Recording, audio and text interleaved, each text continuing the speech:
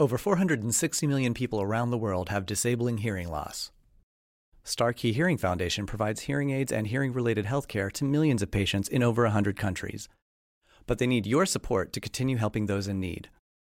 Give the gift of hearing by donating to the Listen In campaign. Go to listenincampaign.org to donate today. That's listenincampaign.org.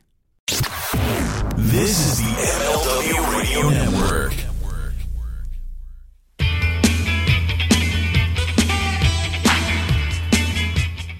Hello, everybody, and welcome to Prime Time and Sean Mooney. You're right, something is missing there, folks. If you've been following us on Twitter and Facebook, though, you may already know about some big changes coming to the podcast starting now. The biggest announcement, Hacksaw Jim Duggan is no longer my co-host. And, first of all, I want to make sure that you all know it had nothing to do with any differences in what we were doing with the show.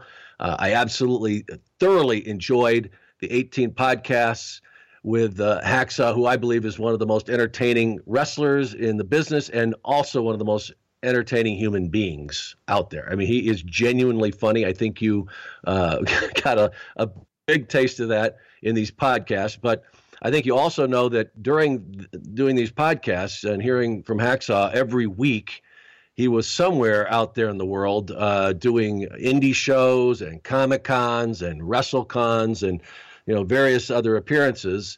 And also his home life is really, really important to him. And he usually is home during the week, and he values that very much. And trying to arrange time to record podcasts with him every week was becoming more and more difficult. And he actually hung in there for a bunch of weeks with us, folks, because he wanted to help us out with this transition. And, in the end here, though, he decided to tap out. Okay, now that's the bad news. All right, that's the bad news. But we've got great news.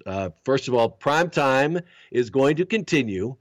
Prime Time with Sean Mooney is going to go on. And we are planning to take this podcast now to the next level with even more superstars and other guests who have had an impact on, I have to tell you this once again, the greatest era of professional wrestling. And also we're going to take it beyond as we move along here. But we are of course, our focus is the 80s and 90s, where so many tremendous storylines went down and the catapulsion of WWF and pro wrestling in general. I mean, just all the way around. It was just a fantastic period of time, and we're going to keep focusing on that.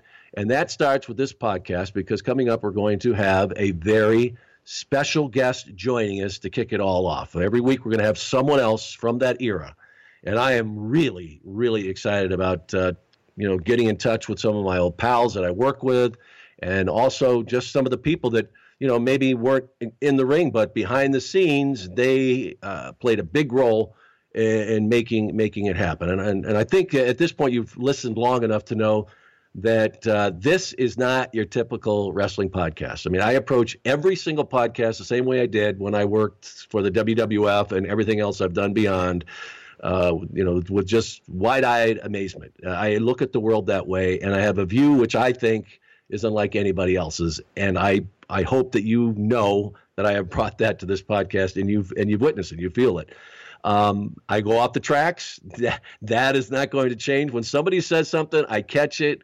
We're going to go into that. We're going to delve into whatever it goes, because I think some of the greatest moments on these podcasts we've had, all 18 of them, have been when Jim and I went off the tracks, and we get back on. We get back onto our subject, but I think that's how you really have to keep it open like that. You have a palette, and then you decide you might want to paint a little something, a little different color over here. That's the way it has happened, and I love it. And that's what we're going to keep doing, and we're going to welcome new guests every week.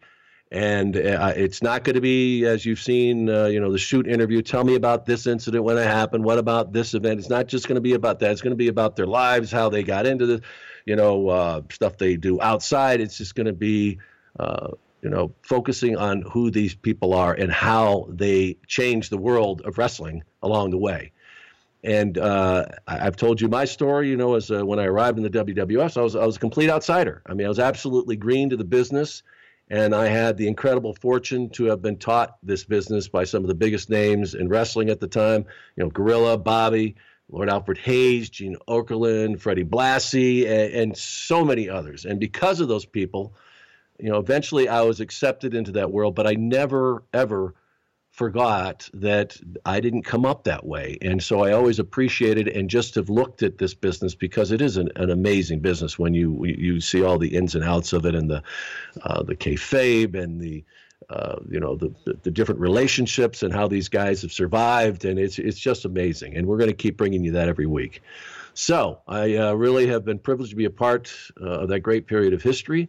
And as I said, we're going to be introducing you to some people maybe you've never even heard of, some also very familiar names that you're going to recognize right away, but also some other people with a few surprises along the way, which I'm really excited about. So my mission now is to track down as many of these people as is humanly possible and get them in front of a microphone. And I know, we've lost so many, and we do, every day it seems, or every week something else happens. But there are still many of those who are out there and who are willing to share their stories, and I can't wait to talk to them.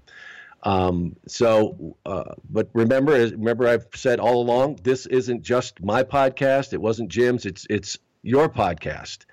And I want you to come along for this journey with me. I want you to continue to go on the ride, and I want to hear from you. Give me your top 5 guests that you want to see on this program, or, top 2, whatever. Just tell me who you want to have me talk to, and share your questions and your comments and whatever else you want to throw in there. So you can still contact me through my Twitter account. That's at Sean Mooney Who, and also the official Twitter account, Primetime, at Primetime MLW, at Primetime MLW. And I have the email account still going. That's and I check it every day, and I promise you I will answer. The address is primetime@mlw.com, primetime@mlw.com. And of course, you can still purchase one of our Primetime tees from WrestlingTees.com. You can still be one of the proud and few who has the Sean Mooney Who t-shirt. There's, of course, the Ding Ding Ding shirt. There's some other great ones on there. What is that? A shot still up there. Of course, the show logo T-shirts up there. But would love to have you go there to ProWrestlingTees.com and go to something or to Primetime with Sean Mooney. And check out the tees. And I'll tell you, I'm taking a page from our friends at Something to Wrestle With. And I'm telling you right now, I am going to call everybody that purchases a t-shirt, whatever the collection. It doesn't have to be a Sean Mooney Who t-shirt. I promise I am going to call. I will call anybody who buys a t-shirt. So check out ProWrestlingTees.com. And before we get into it, get to our special guest, because I'm very anxious to get there. I still have the DVDs that my good friends at WWE gave me, and I'm going to give away a DVD. I'm putting the word out now, and I will draw the name of the winner of the unreleased, never-before-seen matches from 1986 to 1995, and I will draw it. And if you've already put in a review, what you have to do here is you go to iTunes. If you like what you're hearing, I want you to give us a review and a rating. And I have all of the people that from we started last time with these in the bowl, the Ding Ding Ding bowl. They're still here, so you can hear them. And all new reviews, I will get the names and I'll put them all in there. And next week I'm going to draw a winner of this DVD, and I will sign it. And I told you before, I don't care where you are. If you're in the UK, wherever, Germany, it doesn't matter. Wherever you're listening from, if your name is picked here, I'm going to tell you to DM me. Direct message me on my Twitter account, and then with an address, and I will send this to you all signed. Okay, so folks, it's time. Let's start with the new Primetime with Sean Mooney and my very special guest. So with that, it's time to get to my first guest on Primetime with Sean Mooney. Now that it's Primetime with Sean Mooney, he is someone I go way back with, who I spent a lot of time with during my time with the WWF. Another who happened to live in the WWF kingdom in Stamford at the time during what we often refer to as a golden time in professional wrestling. And he was a big part of everything that went on behind the curtain and in the ring. As we continue to tick down the clues here, he had a tremendous influence on me and, how I developed with the World Wrestling Federation. And in front of the camera, you knew him as Brother Love. To me, he was Bruce. He's Bruce Prichard. Bruce, thank you so much for coming on. How are you, man? I am excellent. You mean I'm actually really and truly your first guest? Yes, you are with this version of Primetime with Sean Mooney. Yeah, you're it, brother. So you went all the way down to the bottom of the barrel, and we're just scraping around, and then it was like, well, I don't know. See, Bruce doesn't have anything else to do. Let's see what he's doing. Well, it's a pleasure. Well, Bruce, in years past, that may have been the case, but then you go on to become like the king of podcasts, one of the hottest podcast stars out there, together with Conrad Thompson, and of course, everybody knows now Something to Wrestle With. Bruce Prichard was voted this year's best sports and recreation podcast. We're going to really get into that down as we talk here. But Bruce, it has just got to blow your mind what's happened with your podcast. It absolutely does. And you bring up the award that we won. It blew my mind. This is the funny part about it. Was back in, I guess, May or whenever these awards were announced. I saw it on Twitter. Mm-hmm. And they had my name listed with Dan Le Batard and Phil Simmons, all these different guys, right? And I thought it was Photoshopped. I thought that somebody had doctored up something. I didn't know what the hell the Academy, that there actually is an Academy of podcasters. Right. And then I get a call and say, hey, this is kind of a big deal. You've been nominated. I said, oh, come on. That was a rib. Somebody just Photoshopped this. No, that's real. And I went out to the convention, and I was sitting way in the back in a corner, and they announce all the different names, and everybody gets a golf clap, and they come to my name, Something to Wrestle With, Bruce Prichard, and it's crickets. Yeah, right. And then they go, and the winner is Something to Wrestle With, Bruce Prichard. And are you you've already gotten up and headed for the door? You're like, what? Oh yeah. I sat there for a second, and they put my picture up on the screen, and the guy sitting next to me goes, hey man, that's you. I was like, oh, what?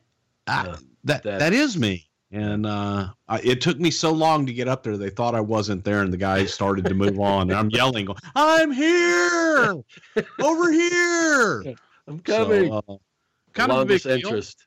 What kind of a big deal? Like you mentioned that, and they have this list, folks, that you can go through of, it rates the podcasts of iTunes, and they go down to 100, and they have, little pictures of who these people are. And you're right. You look at those lists, Simmons podcast with ESPN and all these guys, Tim Le Batard, and, and then there's Something to Wrestle With, and you're like, wow, this is big time. I mean, these are gigantic names in sports, and that's what most of them are. I don't know what the recreation part is, but it's about sports, and that it's just incredible. Now, we're going to get into that, right? But we have so much more to talk about. And I know, you and Conrad have done, I think, 70 episodes now, right? And but I know today, Bruce, that we are going to cover some material that you guys have never uncovered. You've never revealed to podcast listeners, and we're going to do that here today. So much to talk about, especially the time that I used to refer to when we were in Stanford as it was Camelot. It really was, because it was a kingdom. You lived in a kingdom in Stanford with the WWF. But before we even get into that, I want to find out really the real story, like how you ended up there, because you go on these different sites, and they have the bios and the rundowns, and they after a while all these things, the facts and whatever, kind of blend together. People steal stuff from another site, but it says that you started in the business at the age of 10, and I know Paul Bosch played a major role in your life, but give us kind of really at 10, and then were you actually doing play-by-play or had a microphone in front of you at 12?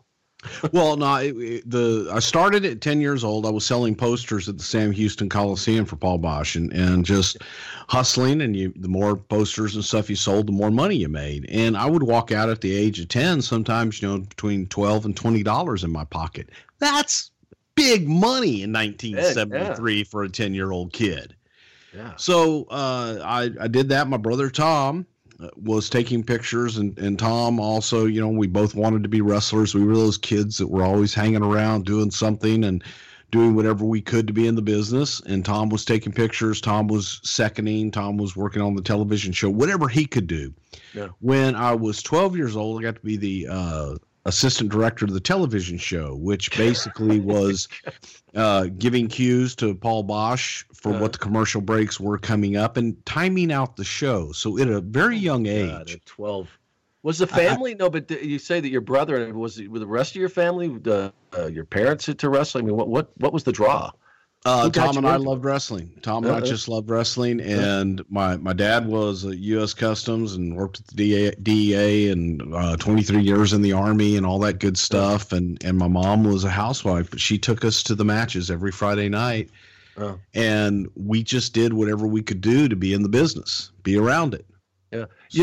And people talk all the time about Paul Bosch. And I know that he, like Hacksaw, said that he played a major role in his career in helping him out. And actually, remember after the incident with the Iron Sheik, wanted him on that card in Houston. Tell me about that guy. And obviously, he was a really influential person in your life. Well, Paul was the promoter in Houston, and Paul was Mr. Houston in so many ways. He was on television 4 hours a week. We had a show on Saturday night, and then the show repeated on Sunday morning. Yeah. So he was the face of the promotion. He was the promoter. He was the commentator. He was everything. So he was also very civic-minded and very involved in everything in the city. So took a liking to us for whatever reason. Maybe probably your enthusiasm, you wouldn't go away, probably. That too, and very persistent. Vince McMahon told me once I was the most persistent son of a bitch he'd ever met in my life because I just wouldn't take no for an answer. And we were always around, and if I got an opportunity, I jumped at it. We were always around, so if there was opportunity and there was nobody else to do it, I'd do it. Same thing with Tom. We just took it, and I remember being 14 years old, and the ring announcer, Boyd Pierce, didn't show up.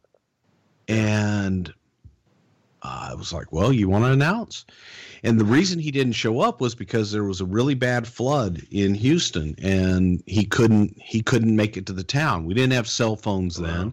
Yeah. And we knew something wasn't right with Boyd when he wasn't there by 7 o'clock for an 8:30 show, because usually he was the first one in the building. So they let me announce. I remember wearing you were 12? Pants. No, I was 14. I was 14 when I announced. Okay. All right. And I get in the ring. I'm wearing corduroy pants and a Hobie surf shirt. I mean, I still remember. That put you over big time. Yeah. Big time. But I asked everyone to stand for the playing of our national anthem. And that's first, yeah. And then I hope nobody kneeled, though. Yeah, well, back in those days, that would have been unheard of. But then the first guy introduced is Toro Tanaka, who hailed from, as I announced it, Yokohama, Japan. So it was a rough night for me, but one that. But Bruce, how many people in that crowd actually knew how to pronounce Yokohama? Okay, well, all right. So you probably got away with that one. And on this night, there weren't a lot of people there due to the storm, so I was okay. However, it was taped for posterity, and every once in a while I go back and try and. I haven't done it in, good God, at least 10 years since I've had a working VCR in my house, but I have it somewhere on VCR. So that's what that is, kids. It's a tape. It's a thing like about the size of a brick, and you put it in a machine, and then you hit play, and you have to anyway. You could rewind, the whole thing. Yeah, they're all. But you know what you've done now. There's somebody out there who's going to find it, and it's going to be posted on one of your accounts. So. It will appear, that, unless it has already. I hope so. I mean, it was good times, It was all good times. So as this goes along, because the reason I wanted to kind of travel this road is how it led you to the WWF, because Bosch had a relationship with Watts, who had Universal Wrestling Federation. That was in the 80s, and so would that eventually is what the WWF bought. That territory, or how did it work? No. Bill Watts had the Mid-South Wrestling organization. He later morphed into the UWF, the Universal Wrestling. Right. And I worked for Paul, and I also worked for Bill because Bill was a part owner in Houston. And through that, Jim Ross also worked for Bill Watts, and Jim and I became friends. And Jim started to use me to do kind of like the precursor to the event center. I would be the guy that would stand up and do the interviews with the wrestlers for the individual towns promoting the live events. And we would do these interviews. And so that's where it started. Yeah. And I would have to interview the heels in one suit, and then you would have to change clothes to interview the baby faces, because you know that you can't wear the same, being the same thing with baby faces and heels. So that was always comical to me. I said, but why do I have to change? I understand changing the background, but why do I? Goddamn, boy, you wouldn't be wearing the same thing when you're interviewing the heels. That's one day. Because if they're in the same vicinity and they don't fight, then something's wrong. Should have gone with a tuxedo then. Then that would have solved everything. There you go. I did. Well, that's for syndication and all of the generic promos. That's exactly what I wore, was a tuxedo. Okay. You have to change. That was good. Yeah. Go figure. But individual towns, you got to wear a suit and a tie. That's great. Professional. So I was working with Watts and Bosch and everybody, and Bill Watts was in the process of selling his company to Jim Crockett and the NWA at the time. I didn't really care for Mr. Crockett that much. I don't know him personally. I'd worked with him a couple of times in my career at that point. But prior to that, about 6 months before I left, a guy by the name of Eddie Gilbert, who was a great wrestler, great friend of mine. He and Missy Hyatt had gone to New York to meet with Vince. And he told me he was going to go meet with Vince. And he said, "Is there any interest, man?" He goes, "You would be great in New York." And I said, "You know what? Mention my name." I said, "See if there's anything for me." Eddie came back, handed me Vince McMahon's number, and said, "Give him a call." Wow. And I did. And his secretary would tell me every day, "Sorry, Vince is unavailable right now. Call back at such and such a time." I would call back on the dot. I was working in the office in Houston. I would, honest to God, I would lock the front door because I was the only one there. I'd put the other line on hold, and I would call New York. I'd call Vince's office. And I did every single time that she gave me, I would call. And when he finally took my call, I was like, "God damn, you're the most persistent son of a bitch I've ever met. I love it. I love you already." So he told me that he didn't know what I could do or anything, but whatever, if I decided that I wanted to really make the move, I would have to relocate to Stamford, Connecticut. And my immediate response was, "No problem. I can do that." I didn't even know what Stamford was. Yeah. I had to get out the road atlas and look it up. Connecticut? Where is that? It's up there above New York. Yeah. And I'm thinking, what the hell? I'm 24 years old, born and raised in the great state of Texas. And I'm thinking, the hell am I going to, how do I get there? But I said I'd do it. And I made my mind up at that moment that I was going to Connecticut, come hell or high water. Wow. But and we've talked with Hacksaw about this a bunch of times. He was down in Mid-South when all this was happening, the rise of the WWF. Now we're talking about 87 now. And so it's rising. I mean, it is the talk of everybody. Do you remember, thinking back then, this is the big leagues. This is, and being overwhelmed by it, or just, hey, this is where I'm supposed to be? Because you were pretty, I'll say, Bruce, you were very, what's the word, that high on yourself. You had a lot of confidence, I think is the best word. I was cocky and arrogant. So, I mean, what was your thinking at the time? Yeah. Well, I knew what I wanted to do, and I knew that if I was going to move up in the business and I was going to do anything more than run a few towns, that I needed to be in New York. And so when I went to New York, I remember sitting down with Vince, and essentially he says, you're hired. Don't know what I'm going to do with you. I have no idea. I was just going to ask you that. I'll have you, sit in with us on the booking, go sit in with the Ed Cohen and live events for him booking the towns, go sit in with marketing, go sit in with the promotions department, television, blah, blah, blah. And there was a void at the time with the cable programming. It was just being written kind of almost, there was no thought being put into it. It was just put together, kind of slapped together. Same thing with the international programming. Yeah. And the opportunity came up for me to go to Video One in Baltimore and start writing primetime wrestling, All-American Wrestling, Spotlight, and the international programs. So was Hamilton was up and running then, right? I mean, with the production facility. Hamilton did not open until January of '88. So wow. I was still going. We were building Hamilton Avenue, and they were still doing stuff out of Baltimore. Yes. I don't know if a lot of people realize that there was a lot going on there. That's where Kevin Dunn came from, and so there was a big connection to Baltimore.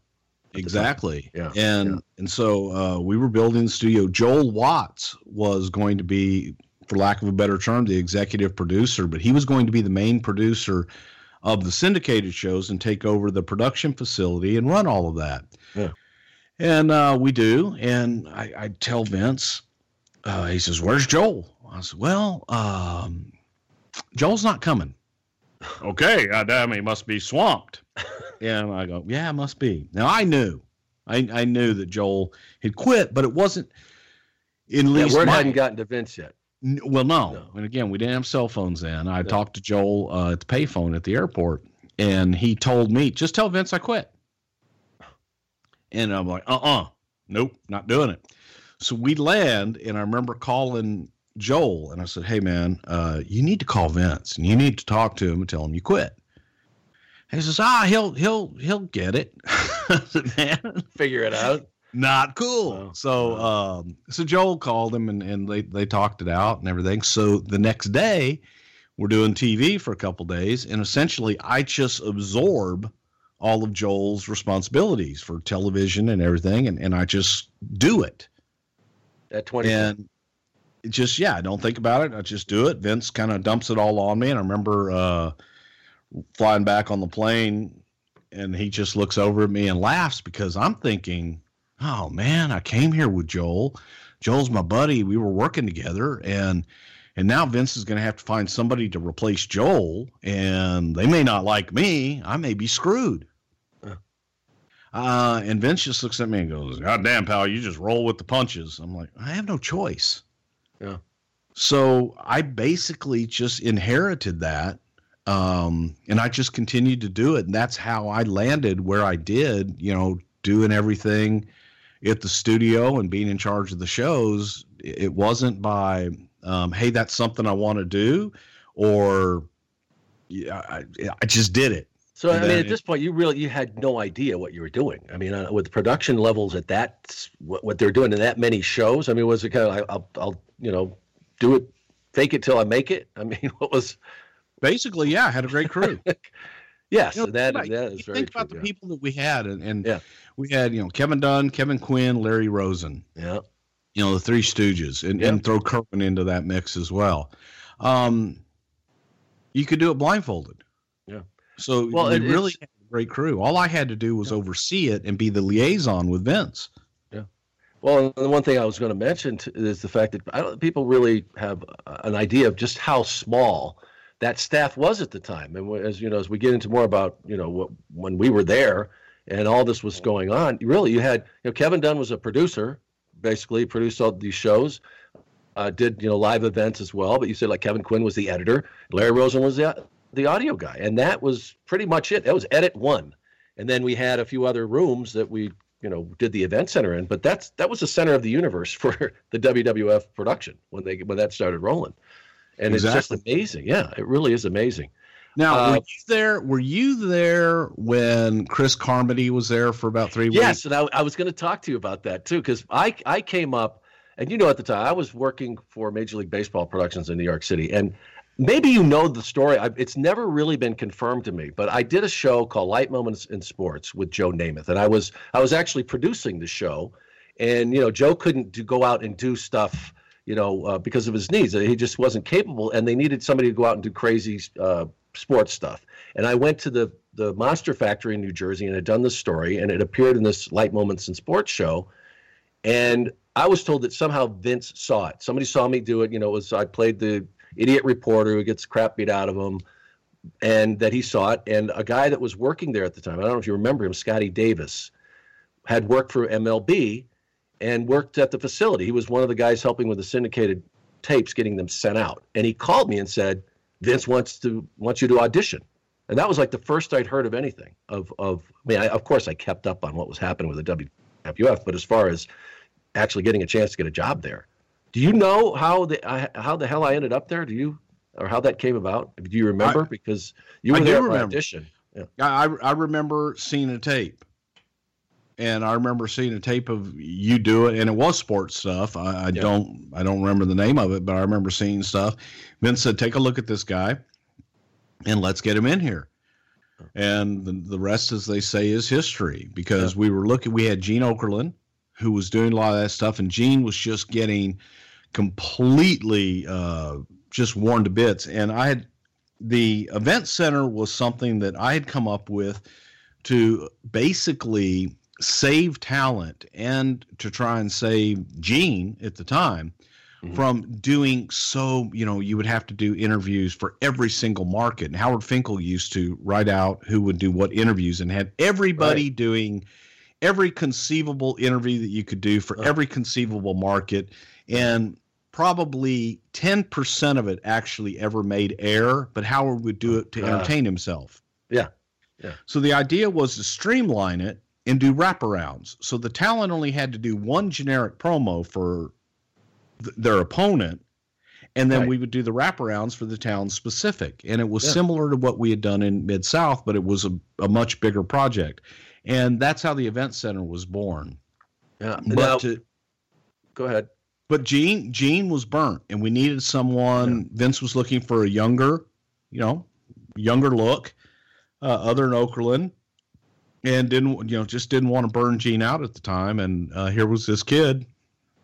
I forget how your tape came to us. I thought you had sent it to us. No, well, I did, because that was after Scott called me and said, "Send up your tape." Like somebody had seen that bit on the Light Moments in Sports show, and he said, "Send your tape up here." So he's the one that got my tape to you guys.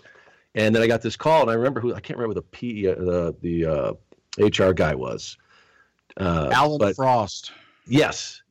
And he met me at the train station and took me over there in Linda's Jaguar at the time that she had, and took me to the TV studio where, of course, I did the infamous "Sell Me the Broom" audition. that I don't remember that part. I heard you had mentioned that I did a somewhat decent job with it. I must have done something to get your attention, but I always remember, like, what? That's like "Sell Me a Pencil," right? Kind of the old. And I don't even remember what I did. I don't remember what I did, but obviously it worked. And I do remember the one thing I did do that I thought would stand out is I knew, okay, they've got all these guys coming up here doing these auditions. I have to do something different, like that's beyond what they asked me to do. And I came up with this dumb-ass skit where I think I did, all you wrestling fans, you're crazy about the WWF. It's time to come out of the closet. Tell your friends and family, burst out of there. I don't remember but I did that, and I just to be different. And 2 weeks later, I got a call from Alan, and he said, "If you want to come up here and work," and I think I was making I don't know, 50,000 or something at the time, which I thought was okay. And I can't remember what the amount was, but I said, if you give me like 3 more, I'll do it. So I was hired by the WWF. Oh. Yeah. Oh no, it wasn't a lot of money back then. I mean, really, but for New York, and I was living in New York City, so I knew what it was like to starve. But and then like you said, the rest is history. But I'll tell you, Bruce, it's really awesome to hear about the event center, because if you think about it, and I didn't know you were at the center, that I knew that you were a big part of it. But if you think about how great how that worked for promoting, because before, you had these guys they would do the interviews and they would have Gene and they would have to say the date every time and the venue. And this was a streamlined, it looked like I was at WWF, Sports Center. And they'd be throwing it back to me. And the guys didn't have to do near as many interviews. And people don't understand about how we used to customize. Like you would put individual tapes together, and they would send them out to these syndicated markets. Right. Every single market got a different tape. And wasn't, Vince wanted to get to 100 markets. Was that accurate? That, he felt that if I get 100 markets, and he was paying for a lot of these stations, right? He was paying them to put it on.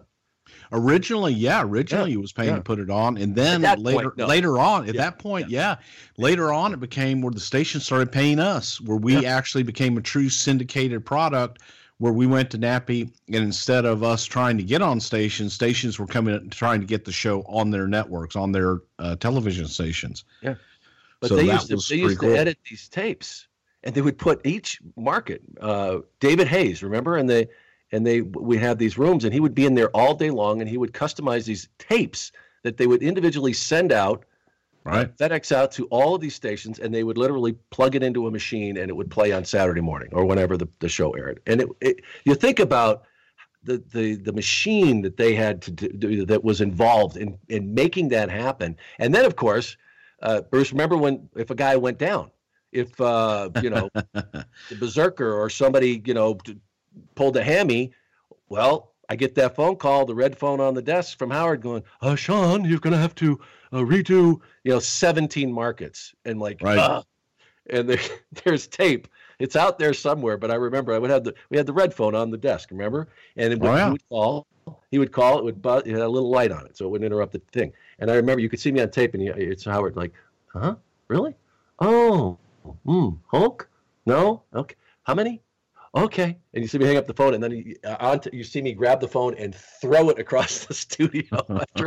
It really tested your patience. And I know that, like you said with Gene, he didn't want any part of that.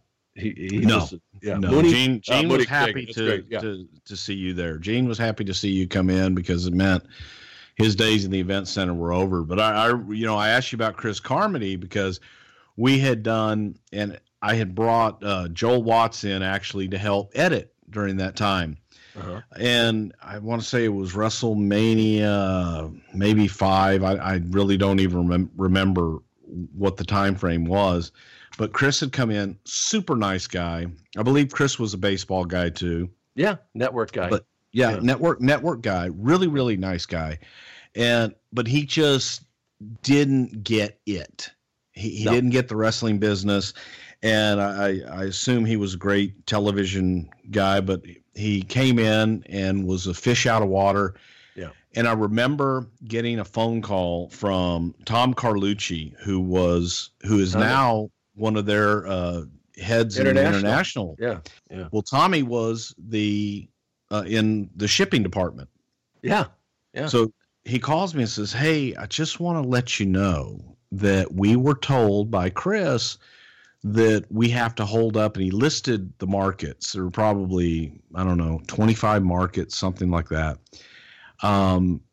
And they're not going to go out because they say that Harley Race is going to be in a match, and there was somebody else, but it was like the second and third match on the card. Mm-hmm. There were just mentions of them. And he had heard that Harley was going to have surgery, and some other guy was out. And I said, whoa, what do you mean you're holding the markets? He says, yeah. He says, we can't false advertise. And he says, I looked at the cards and I looked at the tapes. There are no promos from them, but they are mentioned in the event centers. And he told me to hold these things. And I couldn't get a hold of Chris. I called Vince. I said, hey, Vince, I said, I understand, these guys aren't going to be there, but why are we holding the tapes? Why aren't we sending them out? We can correct this next week. This isn't like, Hulk's not going to be 3 weeks out. Yeah. Big event. These aren't major changes. I don't want to hold the tapes. Yeah. Said, why would you hold the tapes? I said, well, Chris called and said that these guys aren't going to be out. And he's like, God damn it. What kind of idiot did I hire? I said, hang on, I don't know that he knows. You know what I mean? Yeah. Just I thought it came from Vince. So I couldn't get a hold of Chris, and again, we didn't have cell phones then, so I called Vince, and figuring that he would give me the reason why, and I would go do it. But I was going to plead my case that this is going to cost us a lot of money to change this. Yeah, the shows wouldn't have aired, right? Yeah, for these not to get out, Vince, this one's going to hurt us, and to get tapes to them late, I don't want to do that. So shortly thereafter, Vince took a walk with Chris, and Chris was gone. But and that's when, pretty much congratulations, pal, it's yours. Head of production again. Yeah, I just didn't. Well, I remember he was there for like 2 weeks with me. He took me to lunch one day, and that was he was gone. But that's and to Vince's credit, that he realized at the time, Bruce, that he, in order to raise the bar, to raise the level of production, he had to get people who were experienced with network television. I mean, there's no question that once that started to happen, the stuff that was on our air, the stuff that we produced, was better than a lot of the stuff that you saw on the network. But he started to bring these people in. But at the same time, there was this fascination with people who just didn't get it. And Chris Carmody, God love him, he was a nice guy, but didn't. And that is, they brought another guy. I can't remember his name, Mike. He came in for a brief period. Remember, he was running, and then John Filippelli. Filippelli he is remarkable, considering that this guy was he came in from NBC, and he's one of those people, Bruce, that no matter what happens, he falls up in his journey. He has fallen up. But I don't know if there was ever a bigger and also another nice guy, but who did not belong in the WWF and had a bit of a pretty good stint there for a lot of money. Yeah, he fired me. Yes, I know that. He's the one that fired me, and I always look back at that, and I look at different things, and I say, I could make excuses, and I could have made that work. But I had an ego. I had a chip on my shoulder.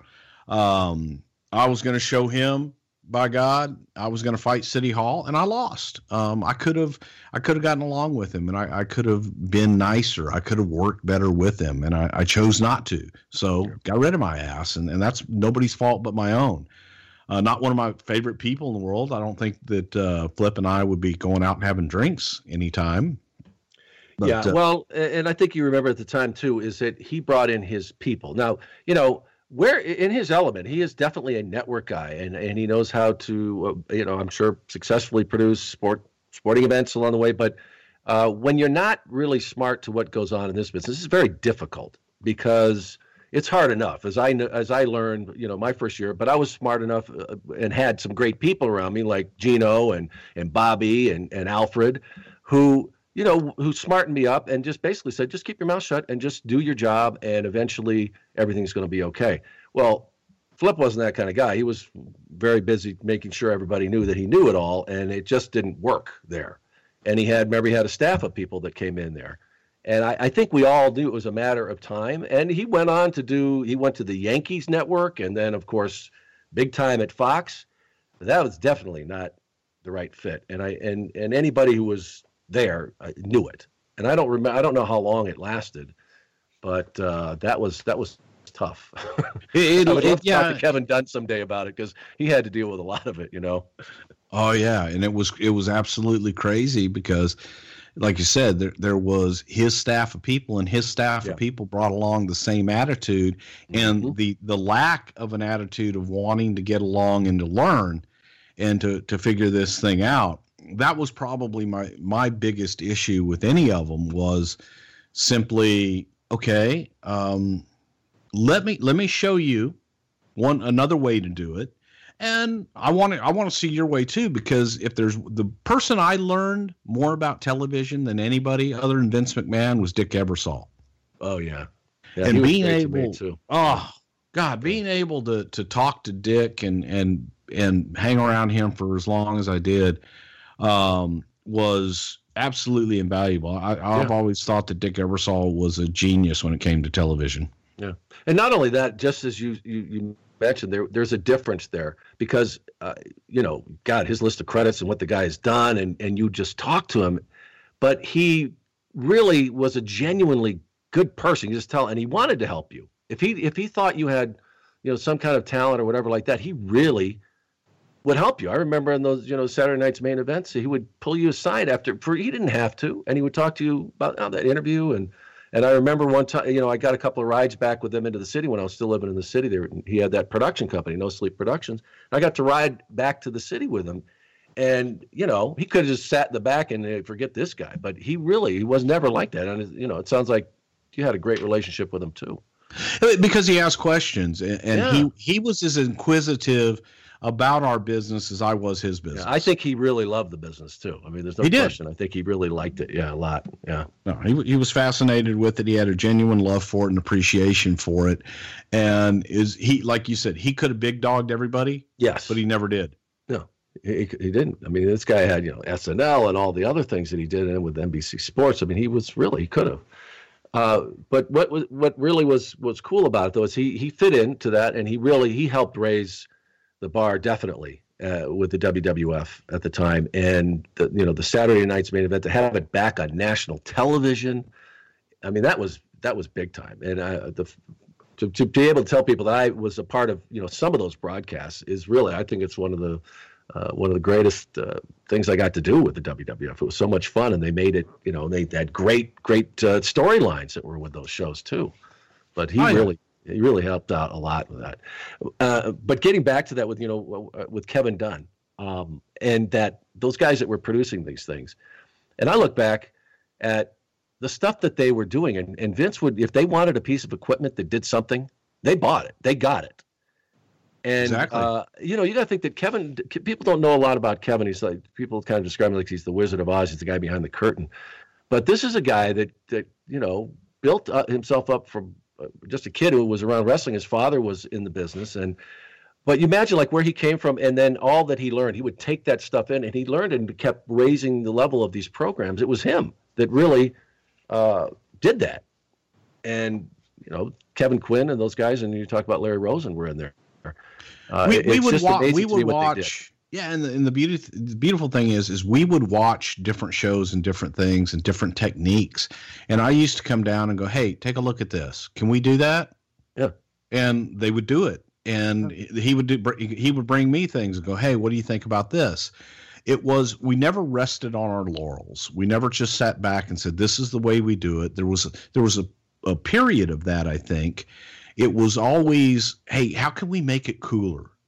Because we would get bored with it after 3 months.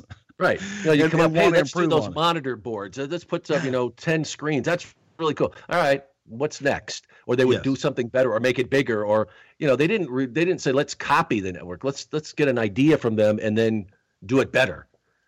And really, you look at the stuff. It just was incredible, the stuff that they were able to do at that time.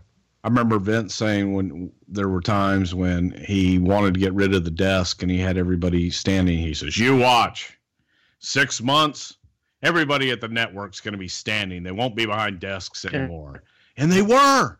Right. Yeah. Like, what the hell? It was nuts. Yeah.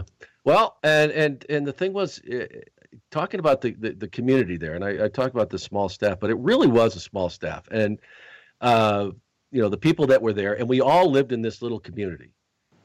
And, Howard lived there, and he was the event center. Besides the ring announcing, he was the one who was the keeper of the books. And remember, he'd go on at TV and he had those big giant ledgers. We didn't have laptops then, remember? And he loved it. He'd get on the floor cross-legged with his books, and he'd have the boys come in one at a time, and then he'd say, "Okay, this is your thing." And he loved it. He was a lot of people don't know that was a huge part of his job. He wasn't just the guy that was in the ring, but everybody Howard loved to hoard information. Oh yeah. Oh, remember he has his gift of reading upside down too. Yes, he did. Yes, he did. And that's how he would come across some of that information he got to with all. Right? Yes. Sean Mooney. Yeah, yes. Definitely. And Alfred was there. And, I wanted to do I really do want to do a podcast on Alfred because Bruce, you were around him as much as I were, and he was around the production facility every day. And why he isn't in the Hall of Fame is beyond me. But besides that, he was just a great person. I mean, I know you could share 1,000 stories about Alfred, but really, he was just an incredible person. Yeah, Alfred was. Alfred and I ran around an awful lot there for many years, and I remember I would have to call him every morning to make sure that he made it home after many of our ventures at Bugby and Brownell, that little bar that he used to go. And he goes, yeah. I'll have a Scotch and ginger ale, yes. Little ice. And he always wore the coaches, the biking pants. Like the pants that the coaches always wear, and just to display his whale rope, so that the young lads, young maidens, the young maidens. Yes, that's right. See what they were going to be working with later. Yeah, and he would. I always used to love when he never swore, folks. So you'd never hear. I've never heard an expletive out of his mouth, but it's something he'd say. How unfortunate, or drat. That was one of his favorites. But he really was, and he would call them young maidens or wenches if they were not pleasing to him. But yes. He also remember when he hooked up with these nannies. Do you remember the gaggle of nannies that he hung out with? Yes, I do. And they were all of age. Let's get that out there. He liked them young, but they were all of age. And yes. And Alfred he had this gigantic powder blue Continental. Oh, I thought you were talking about Alfred had this gigantic, and I was going, and yes, definitely. Well, that's another story. I didn't know it was powder blue. Everybody knows that. Yeah. The legend of the Lord. Yes. But remember, got a whale rope. But he drove remember that Continental? It was this big giant powder blue, and I think it was Vince's at one time. And when he stepped up to the Bentleys and the other cars that he had. The car kit. What was that one? Wasn't an Excalibur. Clenay. It was Clenay. Yes, he loved the Clenays. Well, Alfred, it was sitting in the parking lot. He asked him if he could have it, and so he got it tuned up, and that's what he drove around. And he would show up to a gathering, and he'd have 6 or 8 of these young maidens with him.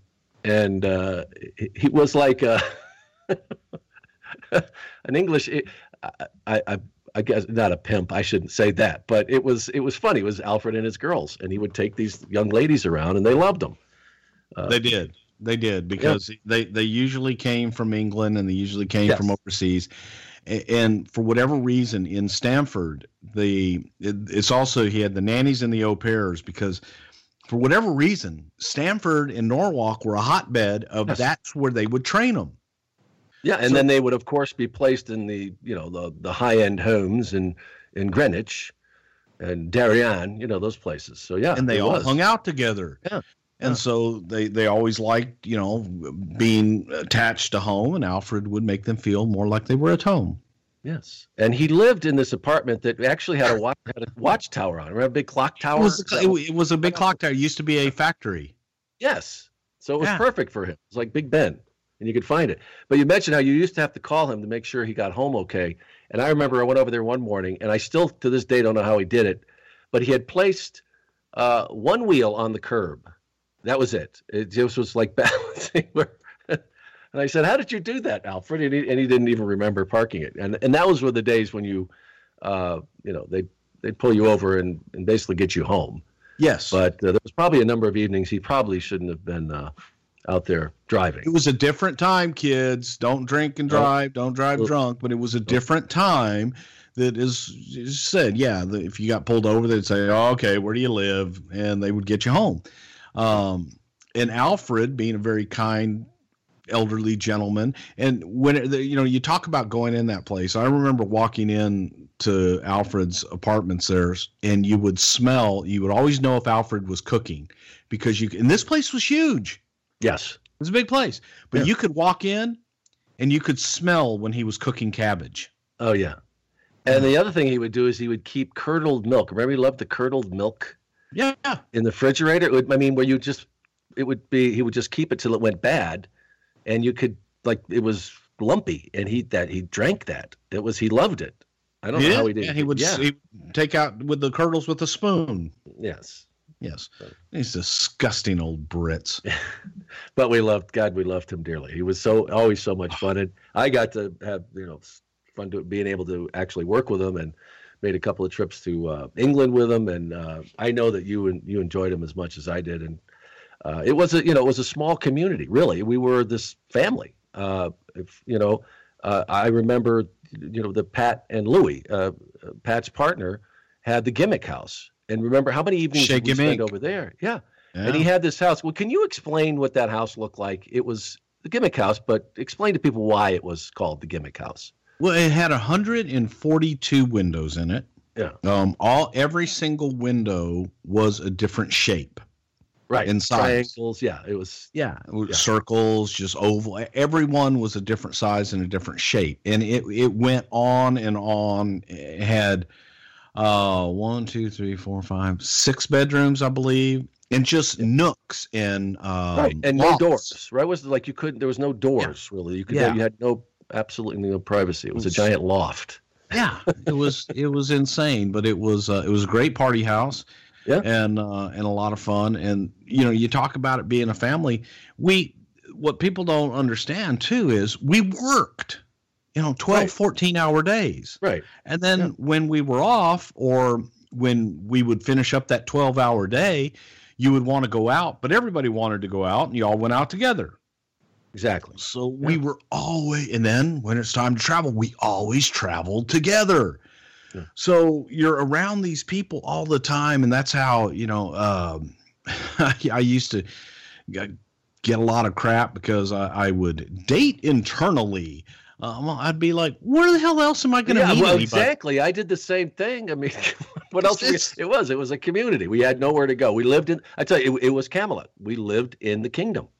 When the hell else? Yeah. When do I get out to meet anybody? Everybody did. Get over it. Yes, everybody did, because that's just, so it was kind of incestuous. Yeah, it was in a way. Yeah, that's one way to put it. But but at the same time, not, but it was a little different. You just kind of had to go with it. And we always spent time together. And when it was time to go to the airport, everybody loaded up and went to the airports together. Then you flew together, and then you got to the town and you went to the bar together, and then you worked together. So you flew back together. Yeah. Yeah. But those were there was a lot of fun. I mean, we'd have theme parties. I remember they had a toga party one time, and one time they had a live band in the living room of that place. It was always fun. And do you remember the ski trip? Like, we all went on that ski trip. I don't even know where we went, but Vince arranged it. Killington. Vermont. Yeah. So it was. I mean, it was, and that's the reason I wanted to talk about that, because you look at what the WWE has become. I mean, it is truly a corporation. There's just hundreds and hundreds of people that work for that company around the world now. Back then, it wasn't that case. We knew everybody, and we knew everybody who worked worked downtown before the tower. We knew everybody that was working in promotions, and yeah, that ain't the case now. I mean, that's how small a company it was, folks. That's how it really was. And Howard. Could you imagine getting away with a tenth of the things that we got away with just on the ski trip? Oh my God, no. I'm singing. Took over the bar or the piano, and you put Pat Patterson in front of someone who can play an instrument, and he's off. You can't get him to stop singing, and right. So yeah, it's just amazing when you look back at that. It was a really not only just a golden time in wrestling, it was a golden time in the WWF for anybody who had the privilege of working there, because it was just insane. And we could tell all kinds of stories, but there's one I really want to go tell. It involves, you mentioned Larry Rosen and the big guy, Andre the Giant. And remember the story of him? He went to the hotel and Larry liked to have a good time and probably didn't handle himself the best in front of the Giant. You know which story I'm talking about? I don't. Really? You're not going to enlighten me.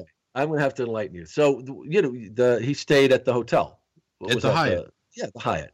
Yeah. And Kevin and all those guys went over there, and I think Gene was there as well. And you remember, Larry liked to tip a few back in the day. And he got the Giant a little ornery. And as the story goes, with one very slight work of hand, Larry went flying over a table, knocked over everything, and then so that at that point, I think he that ended his evening.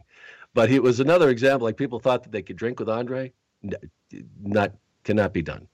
No. So, but no, I've been the victim of at the end of the night, last call, and Andre ordering, I want 32 more vodka. We're like, what? And what bartender's going to turn him down? Vodka. Yeah. And exactly. And the guy would make up 32 vodka sodas or vodka tonics, and Andre would expect you to sit there and drink them with him. Oh my God. And I always consider myself a decent drinker, but I don't care who you are, how great of a drinker you think you are. The boss didn't care. And it was also considered rude to leave him if he were drinking. Right. But he didn't expect you to keep up. No, but at the same, but he expected you to drink with him. Yes. Yes. You don't have to drink as many as him, but if he's drinking, you're drinking. Yeah. Vodka. Yeah. So it kind of worked that way, but it was all good times, man. Yeah, it sure was. And I could go on with all these personalities, but there's just, since I have you here, and I was close to Freddie Blassie. You got any good Freddie stories? Because I've told a few about where we used to go to golf tournaments, and he would ride in the cart with me. He couldn't play, but he would write, where they like longest drive, he would write my name on these things. Unbeknownst, I wouldn't see him do it. I'd be searching for a golf ball or something. He would go over and we'd go in and they would announce the names for the winners of the longest drive and the closest to the hole. And he had put my name, so he would totally just embarrass me. And I'd have to give this stuff back. I'm like, Freddie.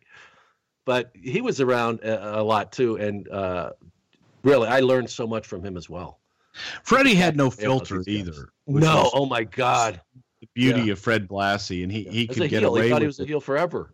He did, and when Freddie, I guess it was the it was either the Hall of Fame or a Cauliflower Alley deal. But if you could imagine in this day and age, Freddie, his wife was Japanese, beautiful, yes, Miyako, beautiful, Miyako, yeah, yes. Traditional, very traditional Japanese woman. Yes, and I mean she looked like a porcelain doll. She was absolutely gorgeous. She was beautiful and so sweet. And God, she loved her Freddie.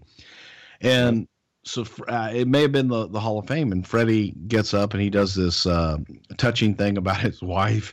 And he pulls out a diamond ring or whatever to give to her, and he goes, "All right, you little Jap, get up here and get your." It's like, and everybody, she comes up and Freddie, and it's like, oh my God, and he came over. He would come over to the house, and it was always so cool. If I was having a party, Vince would always make sure that Freddie had a car that would go pick him and Miyako up. Yeah. And Miyako would like go around the house and she would like pick up. Yeah. And my wife is like, she'd go, Miyako, it's okay. We've got this. And she's like, oh, no. Freddie put his coffee over here and I'm just cleaning up for him. He does it. I was like, we got this. But she was just so sweet. And really? she loved cats. And my wife had a cat. I hate cats, but we had a dog and a cat. And Miyako sat with this damn cat all night long. And Freddie is in the other room and it's like, you go, look at her in there with her just petting her pussy. Look at her with her petting the pussy. Always petting the pussy. It's like, it was just, that's Freddie. That was nobody, like nobody reacts to it. No. It's like, hey, there's Miyako petting the pussy. Yeah, okay. It's all good. We used to do, Franco Harris used to do this charity event every year. And I was lucky to be able to go because, not a lot of the superstars lived in Stamford, and I was kind of with Freddie because I had, they liked, I could handle him, I could do whatever, so they always had me go with them, and so we would go down for this awesome weekend. It was downtown at the the hotel with the spinning restaurant on top, and we would do this. They had this really great event. You'd go and you play tennis with celebrities, and then they had this big dinner. I think they had Dionne Warwick was one of the performers. Anyway, great event. And you would go down there, and it was really fun. And I remember that they had a car. A limousine that took us, picked us up in Stamford and took us home the next day. So the next morning, we're out in front of this hotel, and Freddie comes out and he's got the Hawaiian shirt on and he's got all the gold and the chains, and he had the man purse. That's what Freddie carried, right? So we're out there waiting for the guy. The guy's loading up the car. Yeah, man bag. And loading up the car, and we're out there in front waiting. And then all of a sudden you see Miyako coming out, and she's got like 6 bags, all the luggage. She's got one under the arm. And she weighed what? Maybe 80 something pounds. Yeah, she maybe. was very small, and she's struggling with this. And I kind of go to help her, and he goes, leave her. She's going to start expecting me to do that. Yeah. I mean, that was Freddie, honest to God. And she's, you just see her, she's like almost falling down, and then finally the guy, thank God, the guy that was the driver came over and started helping her. But, that was it. Freddie's like, she's traditional. That's what he loved. He slept in a lazy boy chair. They had a big giant, one of those Japanese tubs in the house, and she would bathe him every night because every part of his body was fused together. So she really, you talk about, that was it. And Freddie had a really, really nice tanning bed in the house too, and it was automatic, so it would close when you hit the button. It would close down on you, and once you finished, it would open back up, and then allow you to get out, and then it would close. He's downstairs tanning, and the electricity went out. I never heard this. And he got stuck in the tanning bed.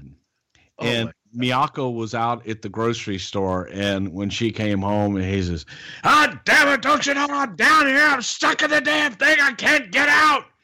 And you're worried about the damn garage door not going up. Come down here and get me out of this damn thing. And God, I never heard that story. Absolutely classic. Yeah, absolutely. I think he tanned until the day he died. I mean, he probably found a way to get in that thing because that's the way he was. Absolutely. He always used to carry around the little moist towelettes. Yeah. To clean his hands and everything. Hey, I get these things. The one thing the damn Japanese do well, they got clean hands. But as you mentioned, right. But he had no filter, and it was funny because remember every year he'd get in a helicopter dressed up as Santa Claus, and they would take him down to the Javits Center or something like that. He would arrive. And you could imagine what he said to these kids. They didn't know any better. But, you little Merry bastard, Christmas, you get little. on my lap. What do you want? Yeah, well, tough. If your dad gets a job one day, you might get it. Yeah, he was the original bad Santa, and not realizing it. He was a wonderful guy, but he just had no filter. You're right, and the stuff he used to say to people. I remember at those golf tournaments, you'd have all these ladies that were working as volunteers. Oh my God, the stuff he would say to them. You still working it, honey? Like, oh, jeez. But they loved him. Yeah, I know. That's like you see, he could get away with it. Somebody else did it. No, you'd be arrested. Freddie, they loved him. It was just Freddie. The way it was. Okay. It's all good. Changing gears though, because I did want to get to Brother Love, and how that all came about. I was there when this was all developed, Bruce, but I never always thought, was there a combination here of course, the televangelist, but there was a little corny in this because of the white and the red shirt. Was there any of that, or no? Was it just because that's what televangelists wore? Because there's been people have said that before. That they've said what? There was like the cornet connection. You know how he wore the red no, not at all. Absolutely not. The red and white was something that I'd seen on a church program early in the morning, and it was a Sunday. I was living right there across from Mr. Donut in Stanford at the Triangle, and I remember Vince calling, and we're going over everything, and I was watching a program.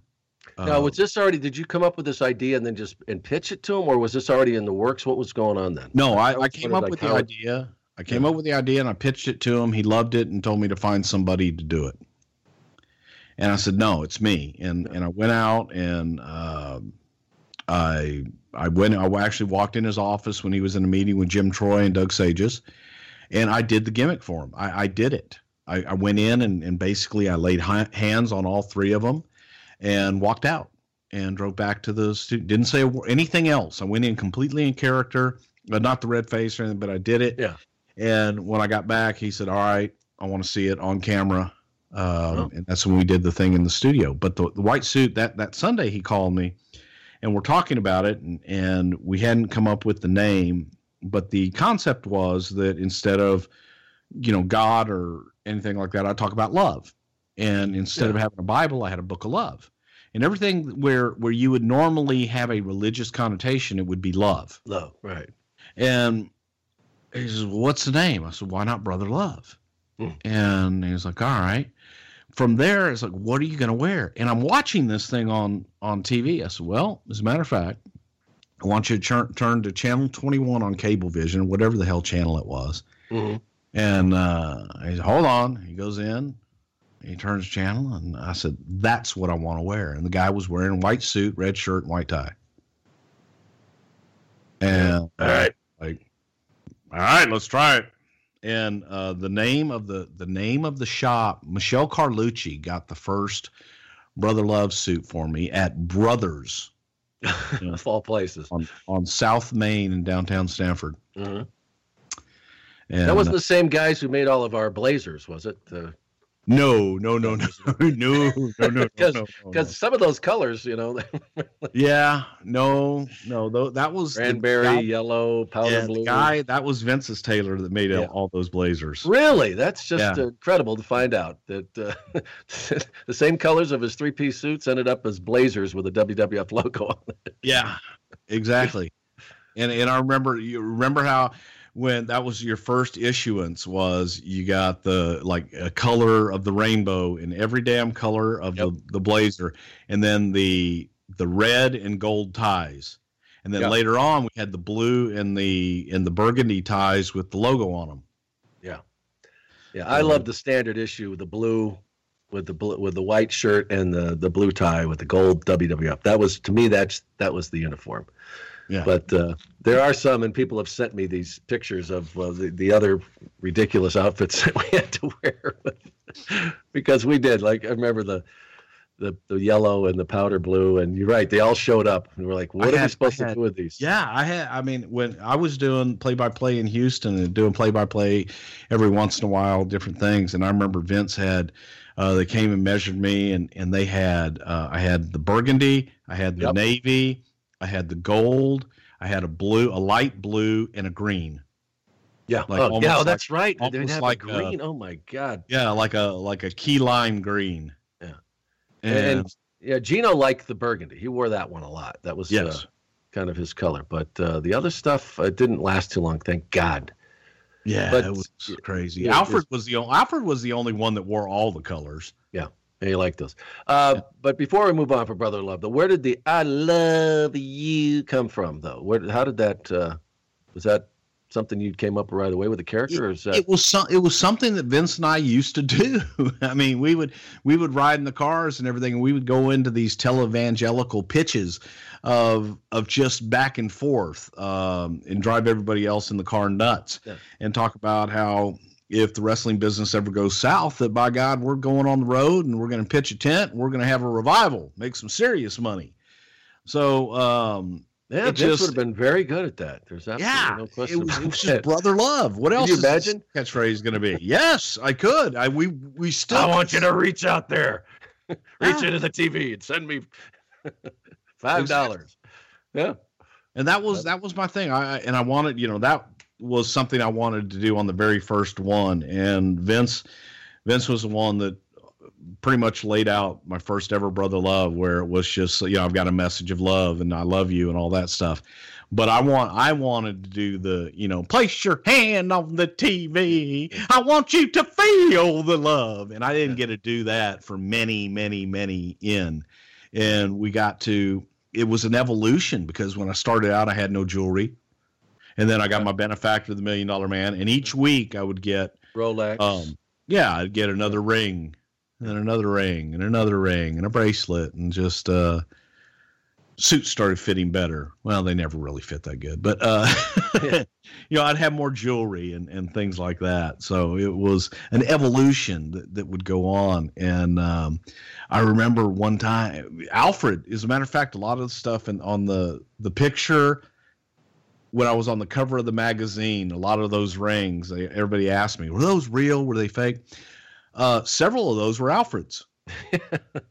Because he had the big gaudy jewelry that he liked to wear. And I would take those to TV, and he was gracious enough to let me utilize his rings for a lot of those Brother Love things. And I would borrow stuff from the boys. So they were all real until later years when I realized that I don't need to be carrying around $50,000 worth of jewelry in a bag to do a gimmick.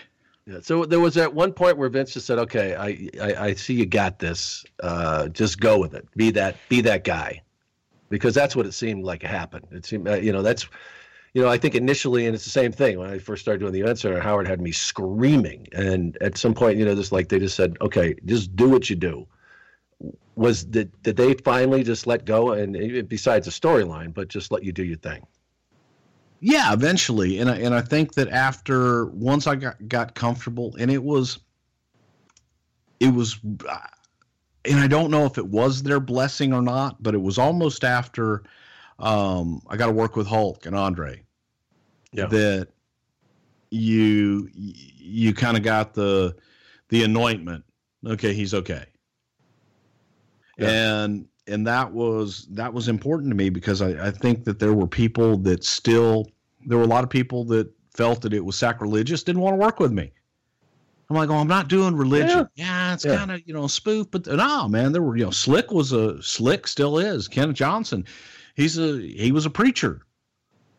And he didn't want to work with me. And he was like the third person I had out there. Andre didn't want to work with me. Hogan didn't want to work with me at first. Well, he didn't think it worked with the saying your prayers and taking your vitamins. They just felt it was too far. They felt it was too far. But once we got out there and we were able to work together, they felt it. And I got into a groove to where, in addition to going out and doing my stuff, he could give me the guys that couldn't talk and I could put words in their mouth.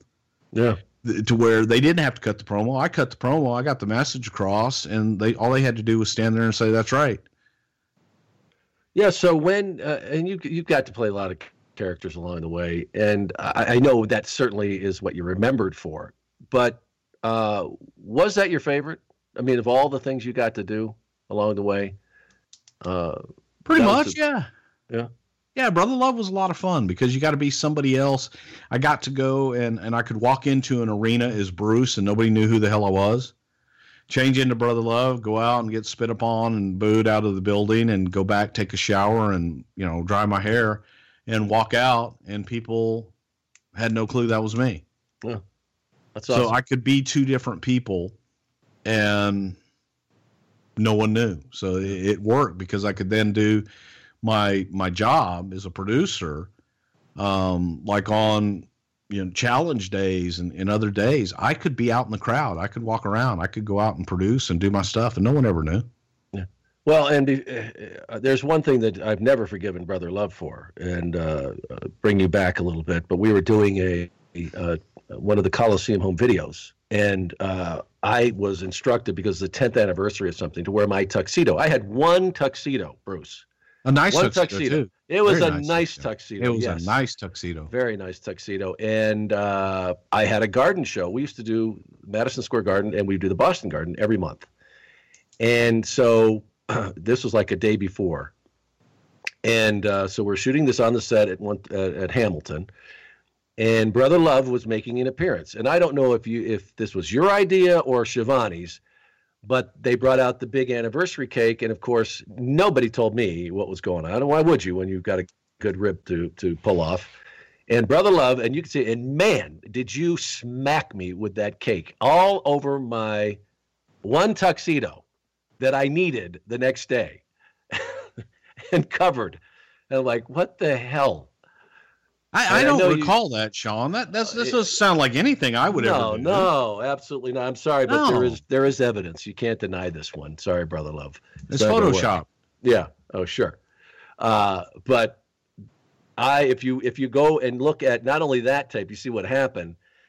But if there is tape that exists from the day after that event, you can see I had to clean that thing. I didn't have time to take it to a cleaners, and so there is just white stains from this cake, this frosting on the tuxedo the next night when I'm at the Garden. So that that doesn't sound like something I would do at all. That I would never do. You read me one time too. I'll never forget it, and I never sold it either. But you and I shared a room one night, and yes. So you got me back, and you got up and left before I did.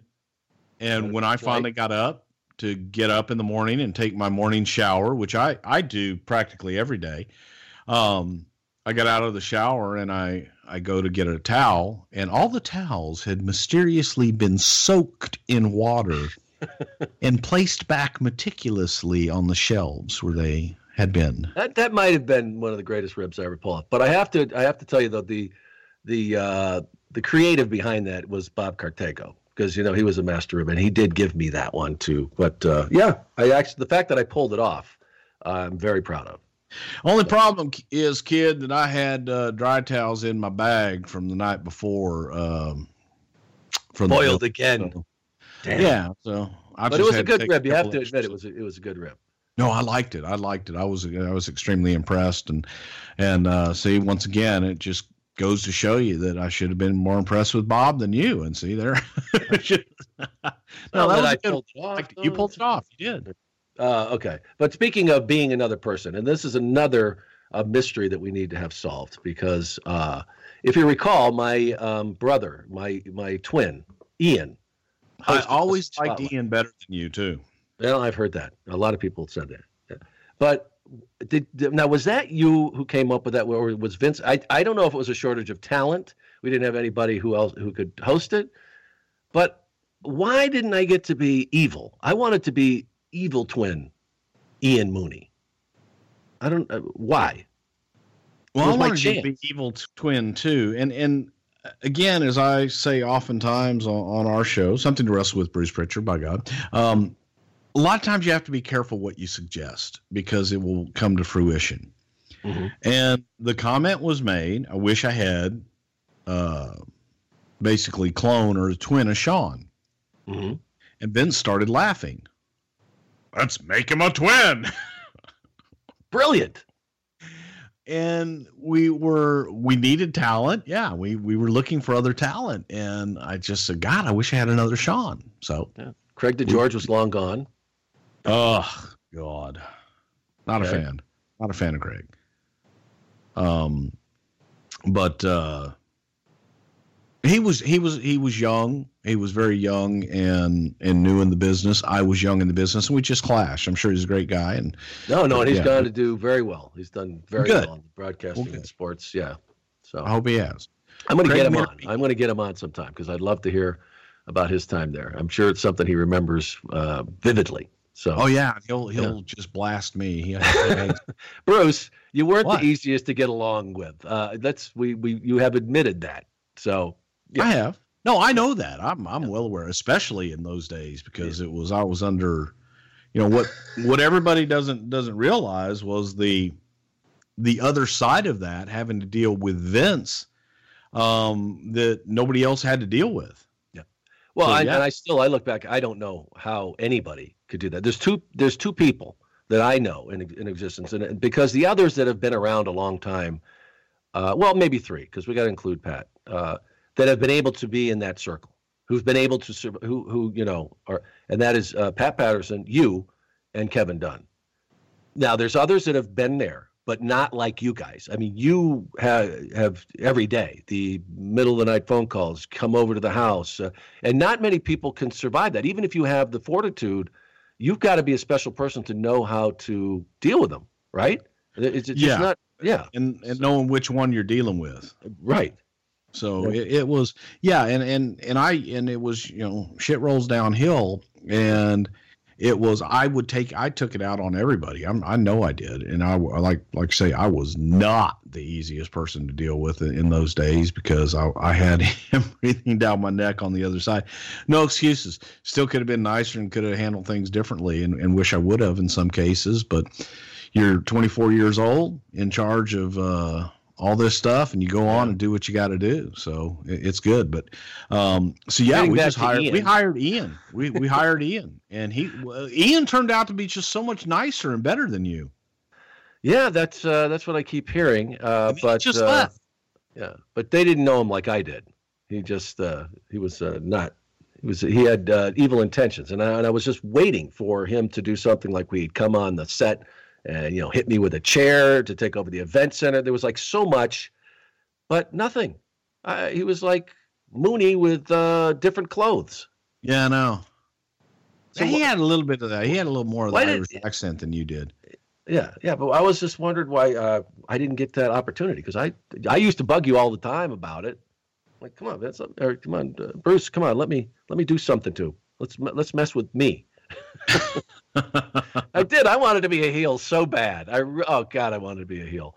I had to sit over there and let Bobby just abuse me. I just wanted a chance. We could have done something with a split screen, and have him come out and smack me with a chair, and we could have had a little bit of a storyline. But I think that the biggest problem, and I think that the issue, I'm paraphrasing, I'm putting words in Vince's mouth right now, but I think that he felt that people didn't get it as it was, the way we presented it, and that he thinks that people would have thought it was you, and he didn't want to hurt your credibility. Yeah. Instead, that role needed to have credibility.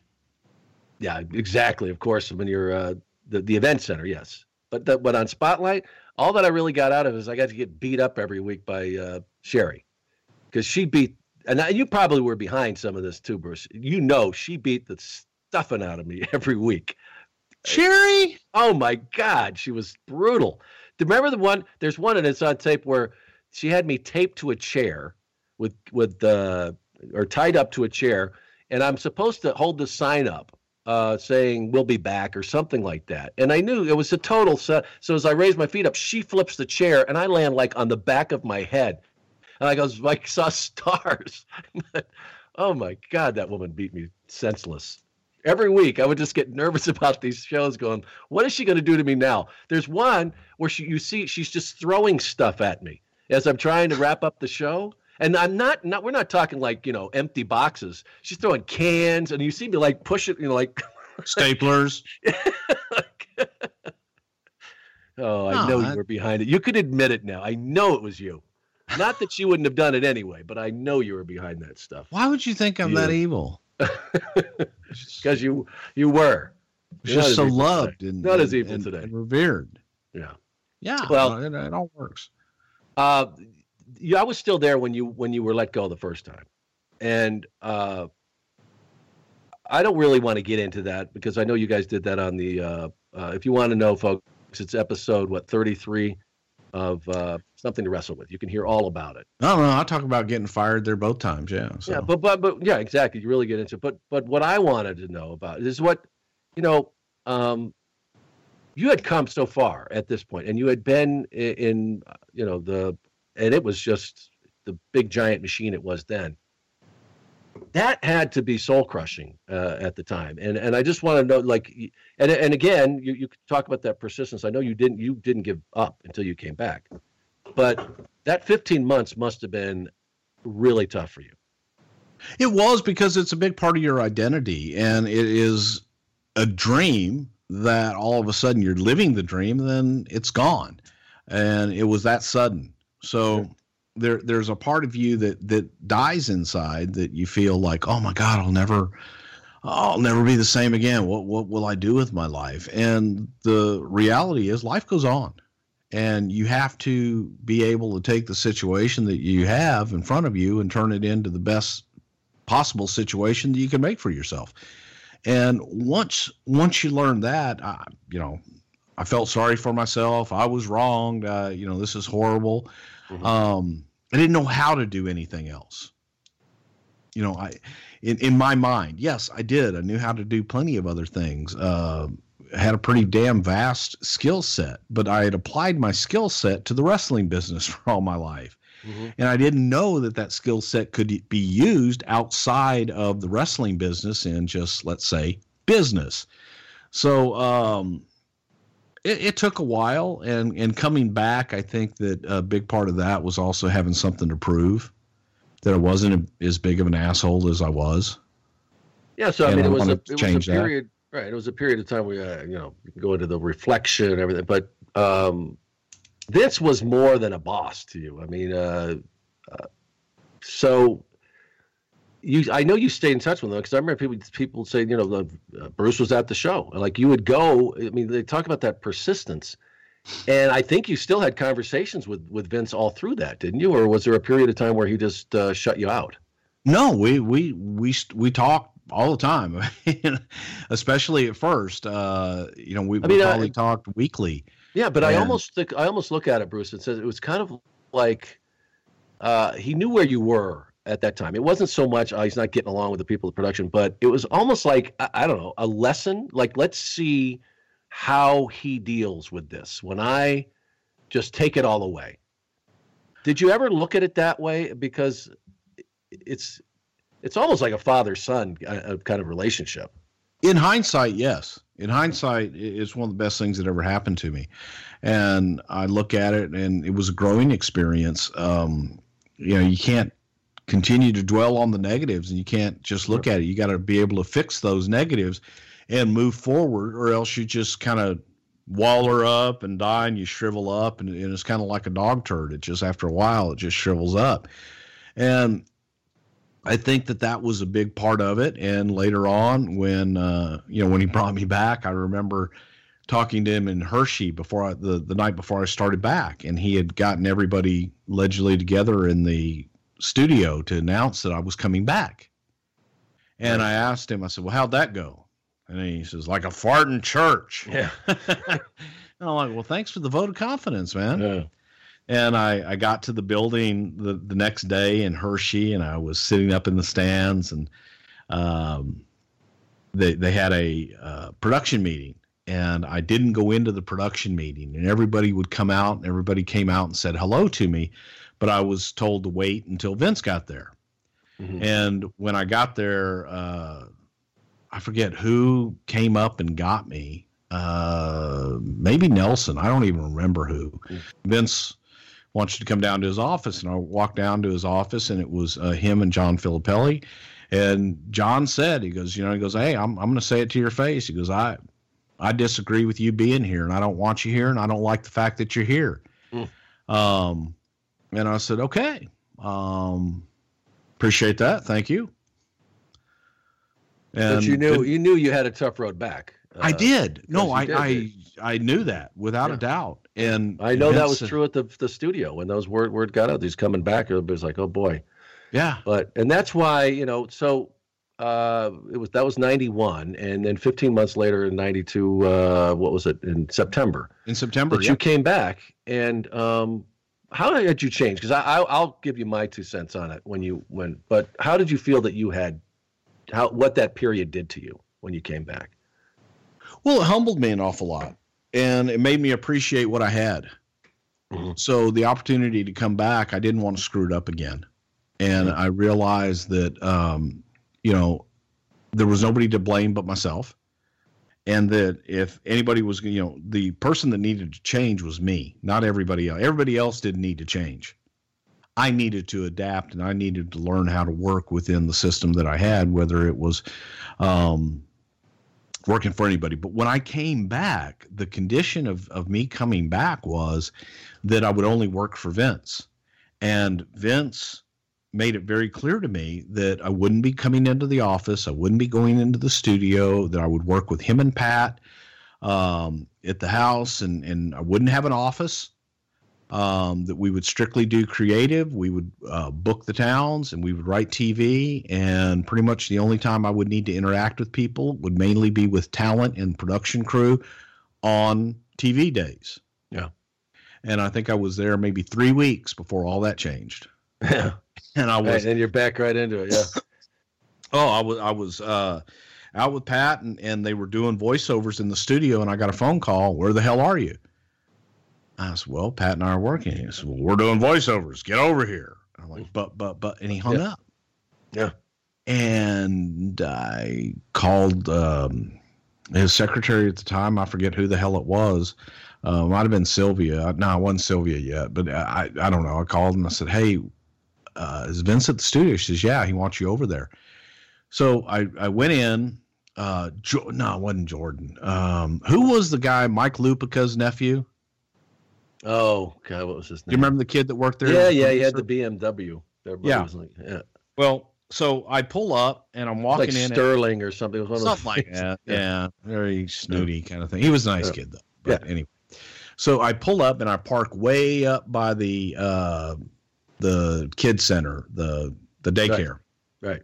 And I make that walk, and he pulls up and he says, hey, man, came over and said hello to me. And he stopped before we got to the door. He says, hey, man, if you don't mind, I'm going to let you go ahead and do this on your own. Basically, he didn't want to be seen walking with me. and I walk in, and I go to the back, and I walk in to Edit 1. I walked my normal path like I did years before. I walked through Master Control. I said hello to everybody, and I walk in, and they were just stopped. And everybody... They were sitting around the producer's table in the middle of Edit 1, and all the heads turned and looked at me. And they went back, and they're doing stuff. And I just sat in the green chair. You know, they had the chair and the sofa by the refrigerator in the corner. Yeah. And it's about as far away from a little from elevated thing. It was a little elevated, yeah. As far away from everybody as you can get. And I sat down, and they continued on. And they just continued working like nobody really said anything to me. And they stop in between, and I hear Vince, and he's doing voiceover. God damn it, is Bruce here yet? And Kevin Dunn says, yeah, he just walked in. And he says, well?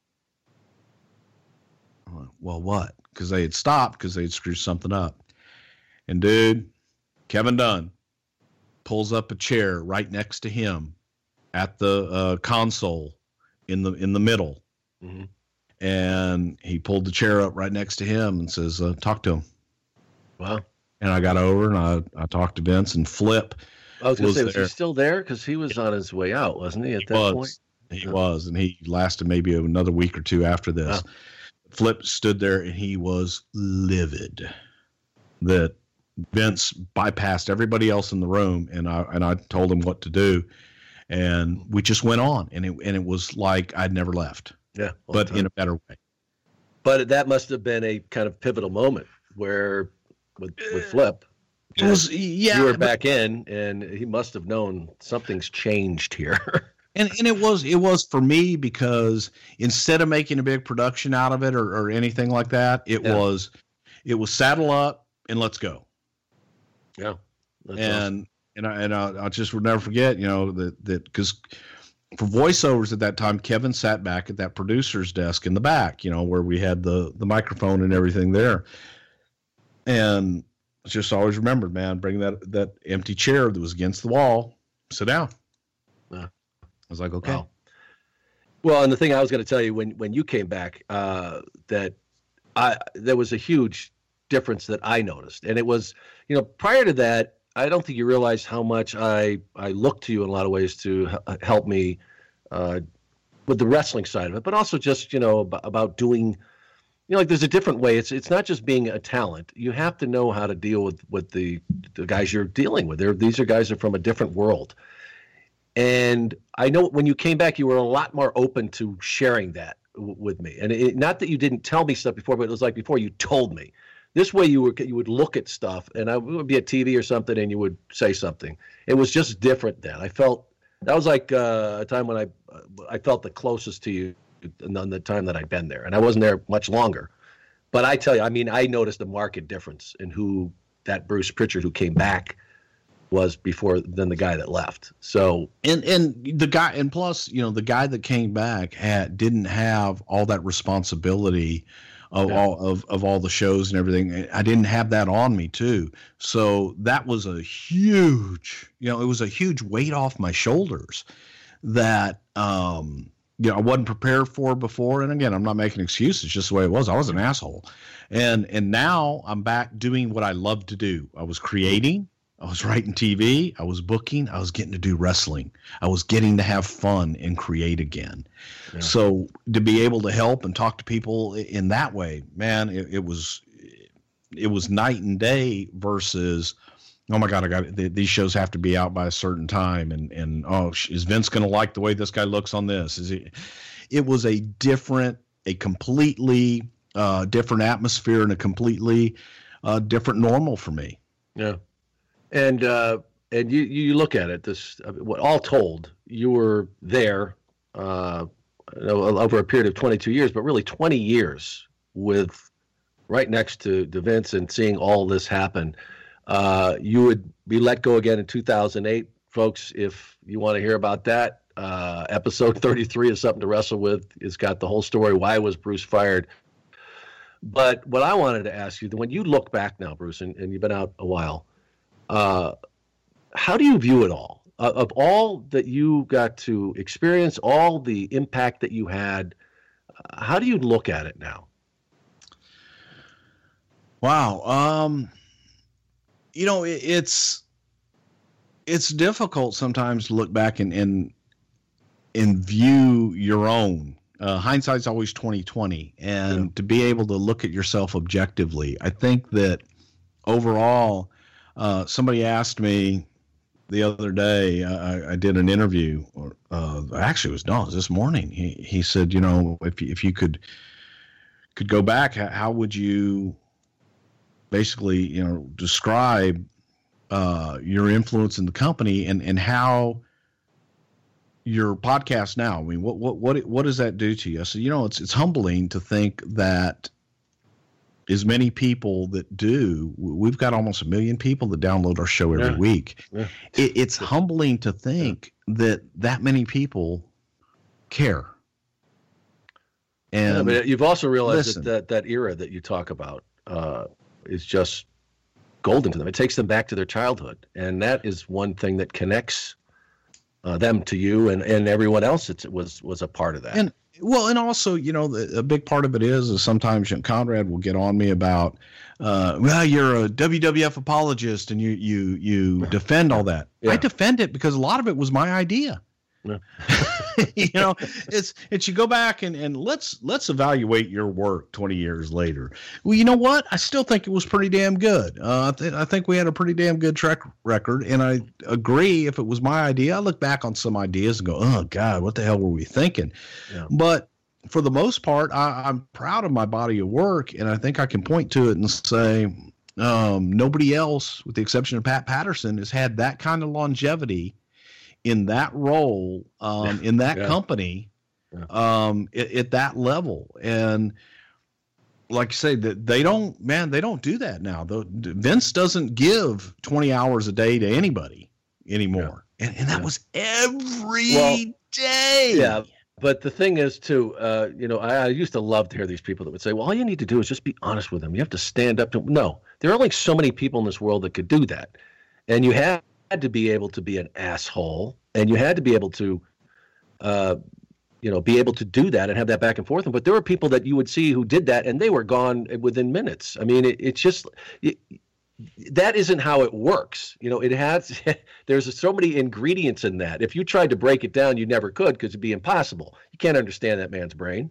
But there are individuals, Pat Patterson, you, Kevin Dunn. I don't know if I've ever known anybody who could read people better. I really don't. I think that's like his true gift, besides all the stuff he can do for production. But he's five steps ahead of everybody and just knew how things are going to play out. I don't know. But you know what I'm saying? That you would hear people. How many times you hear people, oh, you just got to be able to stand up to Vince and tell him what you think. No, that's not how it works. Yeah, you have to be able to present your argument. You have to be able to give a viable argument versus so many people would go in and say, hey, that sucks. Well, okay. And I used to do that. I used to say, no, that sucks. Okay. What else have you got? And Pat Patterson explained that to me. 2 words, what if? And if you think something sucks, don't say it sucks. Say, hey, what if we tried this, and provide an alternative to make them think about something else for a minute, try it on, And maybe then you can convince them to see that what if. And if he decides to go another way, he's the boss, and that's the way you're going to go. Get on board.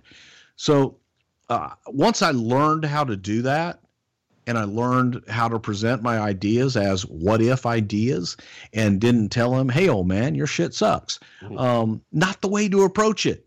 Yeah. Bad way to approach it. And I think that overall, I loved it. And Vince used to give this analogy to writers when people would always talk about, oh, well, Bruce is a kiss ass and so on and so forth. He would say, he goes, I've heard that. He goes, and there's not one person in this company that's less of a kiss ass than Bruce. And that's the reason he's been around as long, because Vince and I probably disagreed more than we agreed. However, I did it in a way that, and I learned this because I didn't do it at first this way. I had to learn it. You have to adapt and learn how to do it. But I learned how to give my point of view in a way that made him listen. Yeah. Well, and you had to know how to read him too. Yes. That was another thing that people just didn't understand. Oh yeah. Like you said, 1 second he's here, another second the page is turned, and if you're looking back at chapter 3, you're in trouble. Oh yeah, definitely. And you have to be able to do that. Pat and I would laugh sometimes, especially during the steroid trial. We would get to the house and he would be on the phone with the attorney, and we would say, we're going to get there at 8:00 in the morning. Pat and I would be there at 8. Pat and I would go outside and we'd work till 4 or 5. We'd never see him. Yeah. I'm not exaggerating. No. And we would leave. And maybe we'd go to the bar, maybe we'd go to Pat's house, have a drink, and the phone would ring. Where the hell are you guys? Right. I was like, we've been at your house all day. Yeah. Well, Stephanie went and got us lunch. She brought you lunch. We ate outside. You never showed your face. We've got TV written. We've got the towns booked. We're done for the day. Yeah. What do you got? I was like, he just never living stopped. in the kingdom. It's living in the kingdom. He never saw. You'll appreciate this because it was an event center deal. So I get a phone call at 2:30 in the morning, something like that, and it's a Wednesday. Hey pal, what are you doing? Gosh, Vince, I'm sleeping. Are you watching Spotlight? No, Vince, I'm not. I'm sleeping. God damn it! And he was watching the MSG network, a Spotlight show, which was our third syndicated show. It's on the totem pole, kind of down there where the dirt comes up around it. Yeah. And there was an interview that Okerlund had done, and Okerlund was wearing dark sunglasses, and it was with Demolition, and they're talking about being hungover, and it was horrible. Right. And he says, I ain't putting this trash on here, and God, this is horrible, and blah, blah, blah, blah, blah, and who did it? Vince, I don't know. I'll get to the bottom of it. Tomorrow, I'll let you know. So I come in, and Cartago's supposed to be there at 9:00, and I'm in the office about 8. And I go down to the event center and say, hey guys, pull this tape for me, what aired on MSG last night. And I look at it, and it's Okerlund being Okerlund. Yeah. Guys having fun. Yeah. When they were great interviews. It's on MSG at 2 a.m. Right. Okay. Yeah. The only place it was going to air was on Madison Square Garden Network at 2 a.m. on Wednesday. And so when Bob gets in, have him with his sunglasses on. Yeah. So of course Bob doesn't show, and so Vince calls me at like 8:30. Like, the event center guys aren't in yet. They should be in about 9, and I'll call you. I'll call you as soon as I know. All right. Still on it. Jeez. So 9:00 comes, phone rings. What the hell was with that damn interview?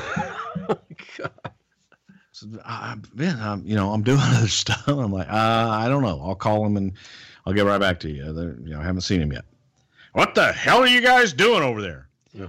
So on this particular day, Cartago decides he's not coming in till 11:30. course, doesn't tell anybody, and Bobby's a little late. And by the time he comes in, he has no explanation for it. And I've already answered Vince, going, Vince, I'll fix it. It won't happen again. God damn it, I want those guys. And he's going nuts. But it was 2:30 in the morning. Yeah. And at 8:30, he's calling me, wanting an explanation. Yeah. You know, a guy's supposed to be in at 9. He doesn't show up till 11:30. Hey, one slipped by. I'm sorry. But that was the kind of stuff. Yeah. That was every day. Yeah, the detail stuff. At some point in the day that you would go, okay, hey man, we're having fun here. This is I'll let that one go. And 2:30 in the morning. Yeah. Nope. Nope. Because you never know. And that was an example that I used with everybody. Is look, I don't know what he's going to see and what he's not going to see. So we have to assume he sees everything. Yeah. So the all-seeing. Yes. And he did, I think. Yeah. No.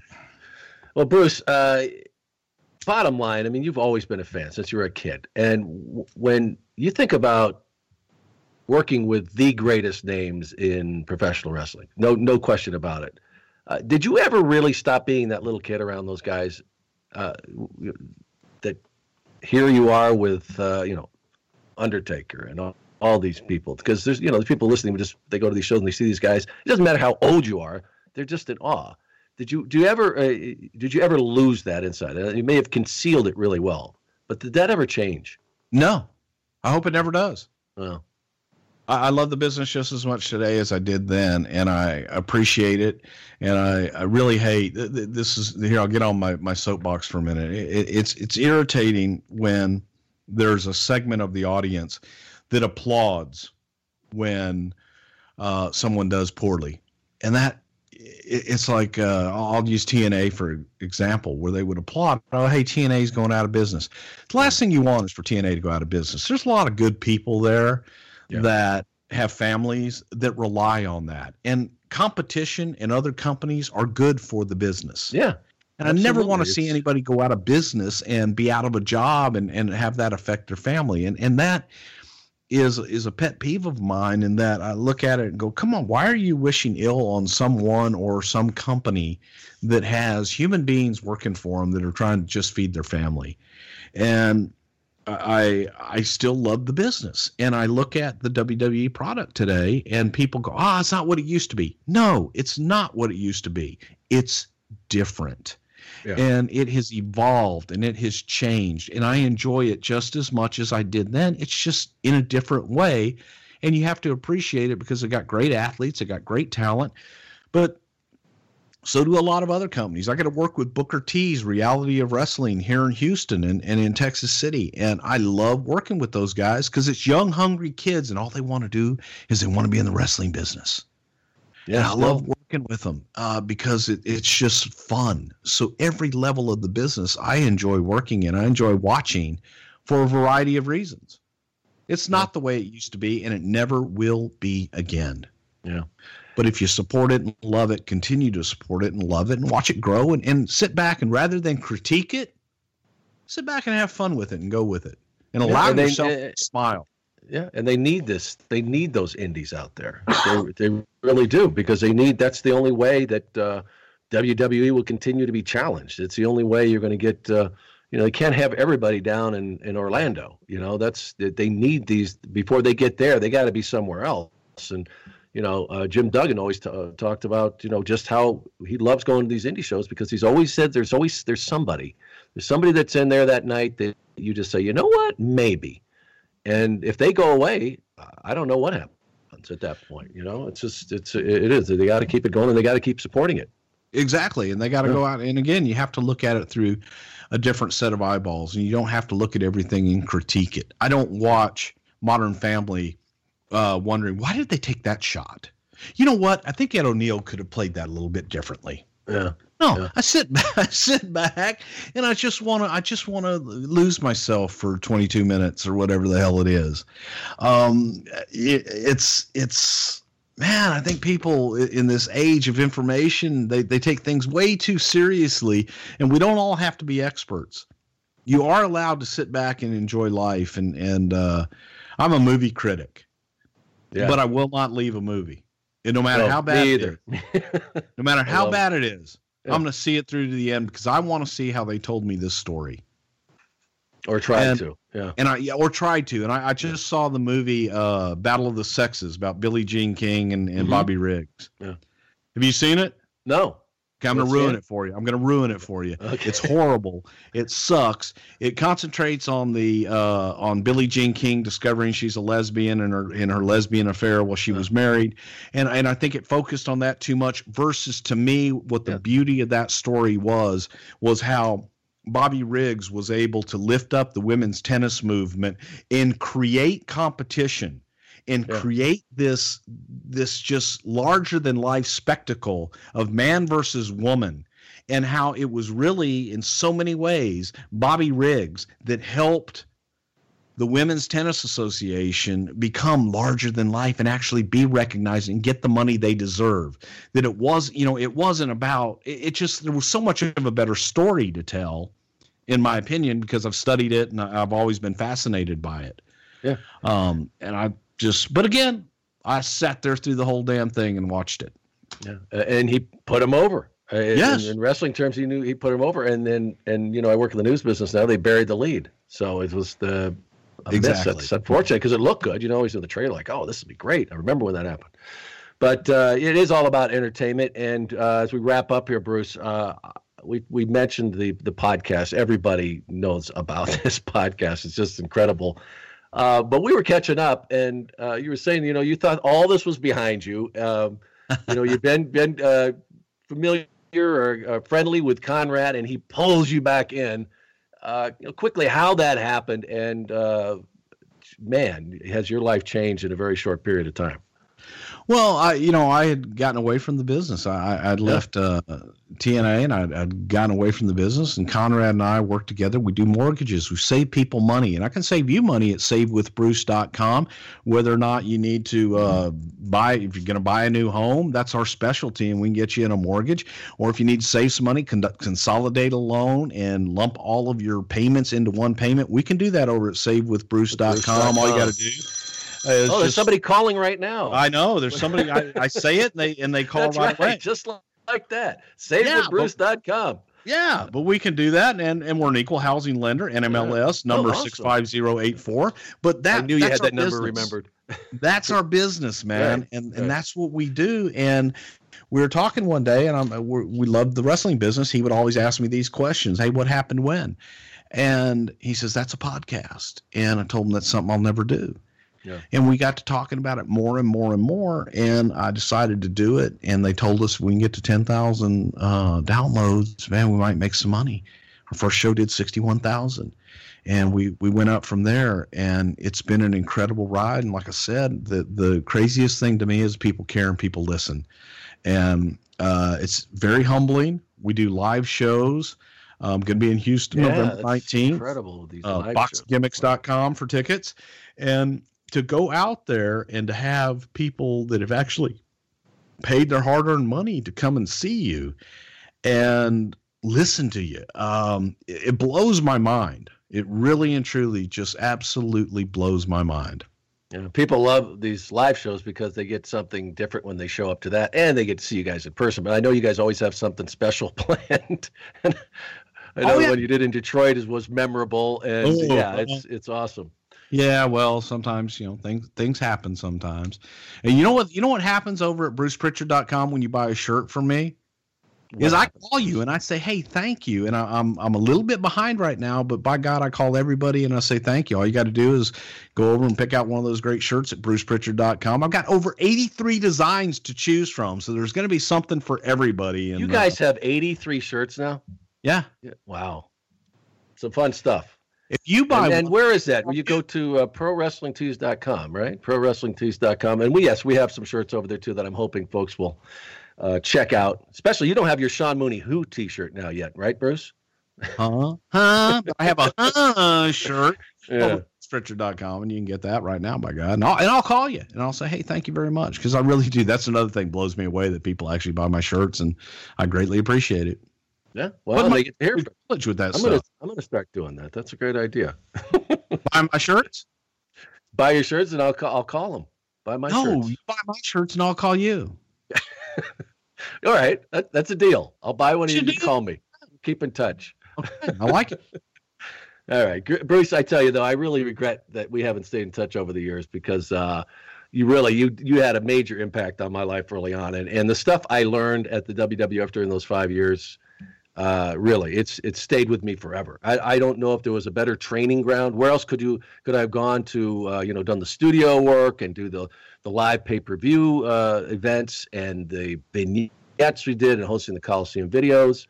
It was just it was an amazing time, and it stayed with me to this day. It's part of what guides me through my life of being in front of a camera and everything else I've been able to do. So I thank you. I haven't had the chance to do that, but really, you were a part of that, a big part of it. Well, no, thank you, because again, there were talents could be difficult, and you were always easy to work with, and again, that does make a big difference as to those who last and those who don't. So it's a good thing, and I'm glad we reconnect. Yep, and Bruce, best of luck. I know that as you and Conrad continue to take this podcast in the stratosphere, I know there's I guess millions now listening to it. I'm one of those that's hooked. I don't miss an episode, you guys. I can't believe it's 70 already, but it is really it's so entertaining, folks. If you're like that era and beyond, they cover it all every week, and it's just there's just the chemistry between you two guys is it's pretty awesome. You don't have to explain how it works for whatever reason, it just does. So thanks, Bruce. I really want to appreciate you coming on and thank you. Sean, thanks thank for listening. Yeah, thanks for listening, everybody. Remember, you can reach me at Sean Mooney Who and at Primetime MLW. That's on Twitter, and email me at primetime@mlw.com. So be sure and tune in next week for Primetime with Sean Mooney and another very special guest. I'll talk to you then. Take care, everybody. I'm out.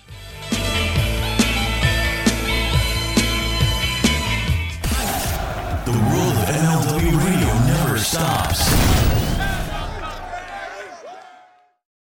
Over 460 million people around the world have disabling hearing loss.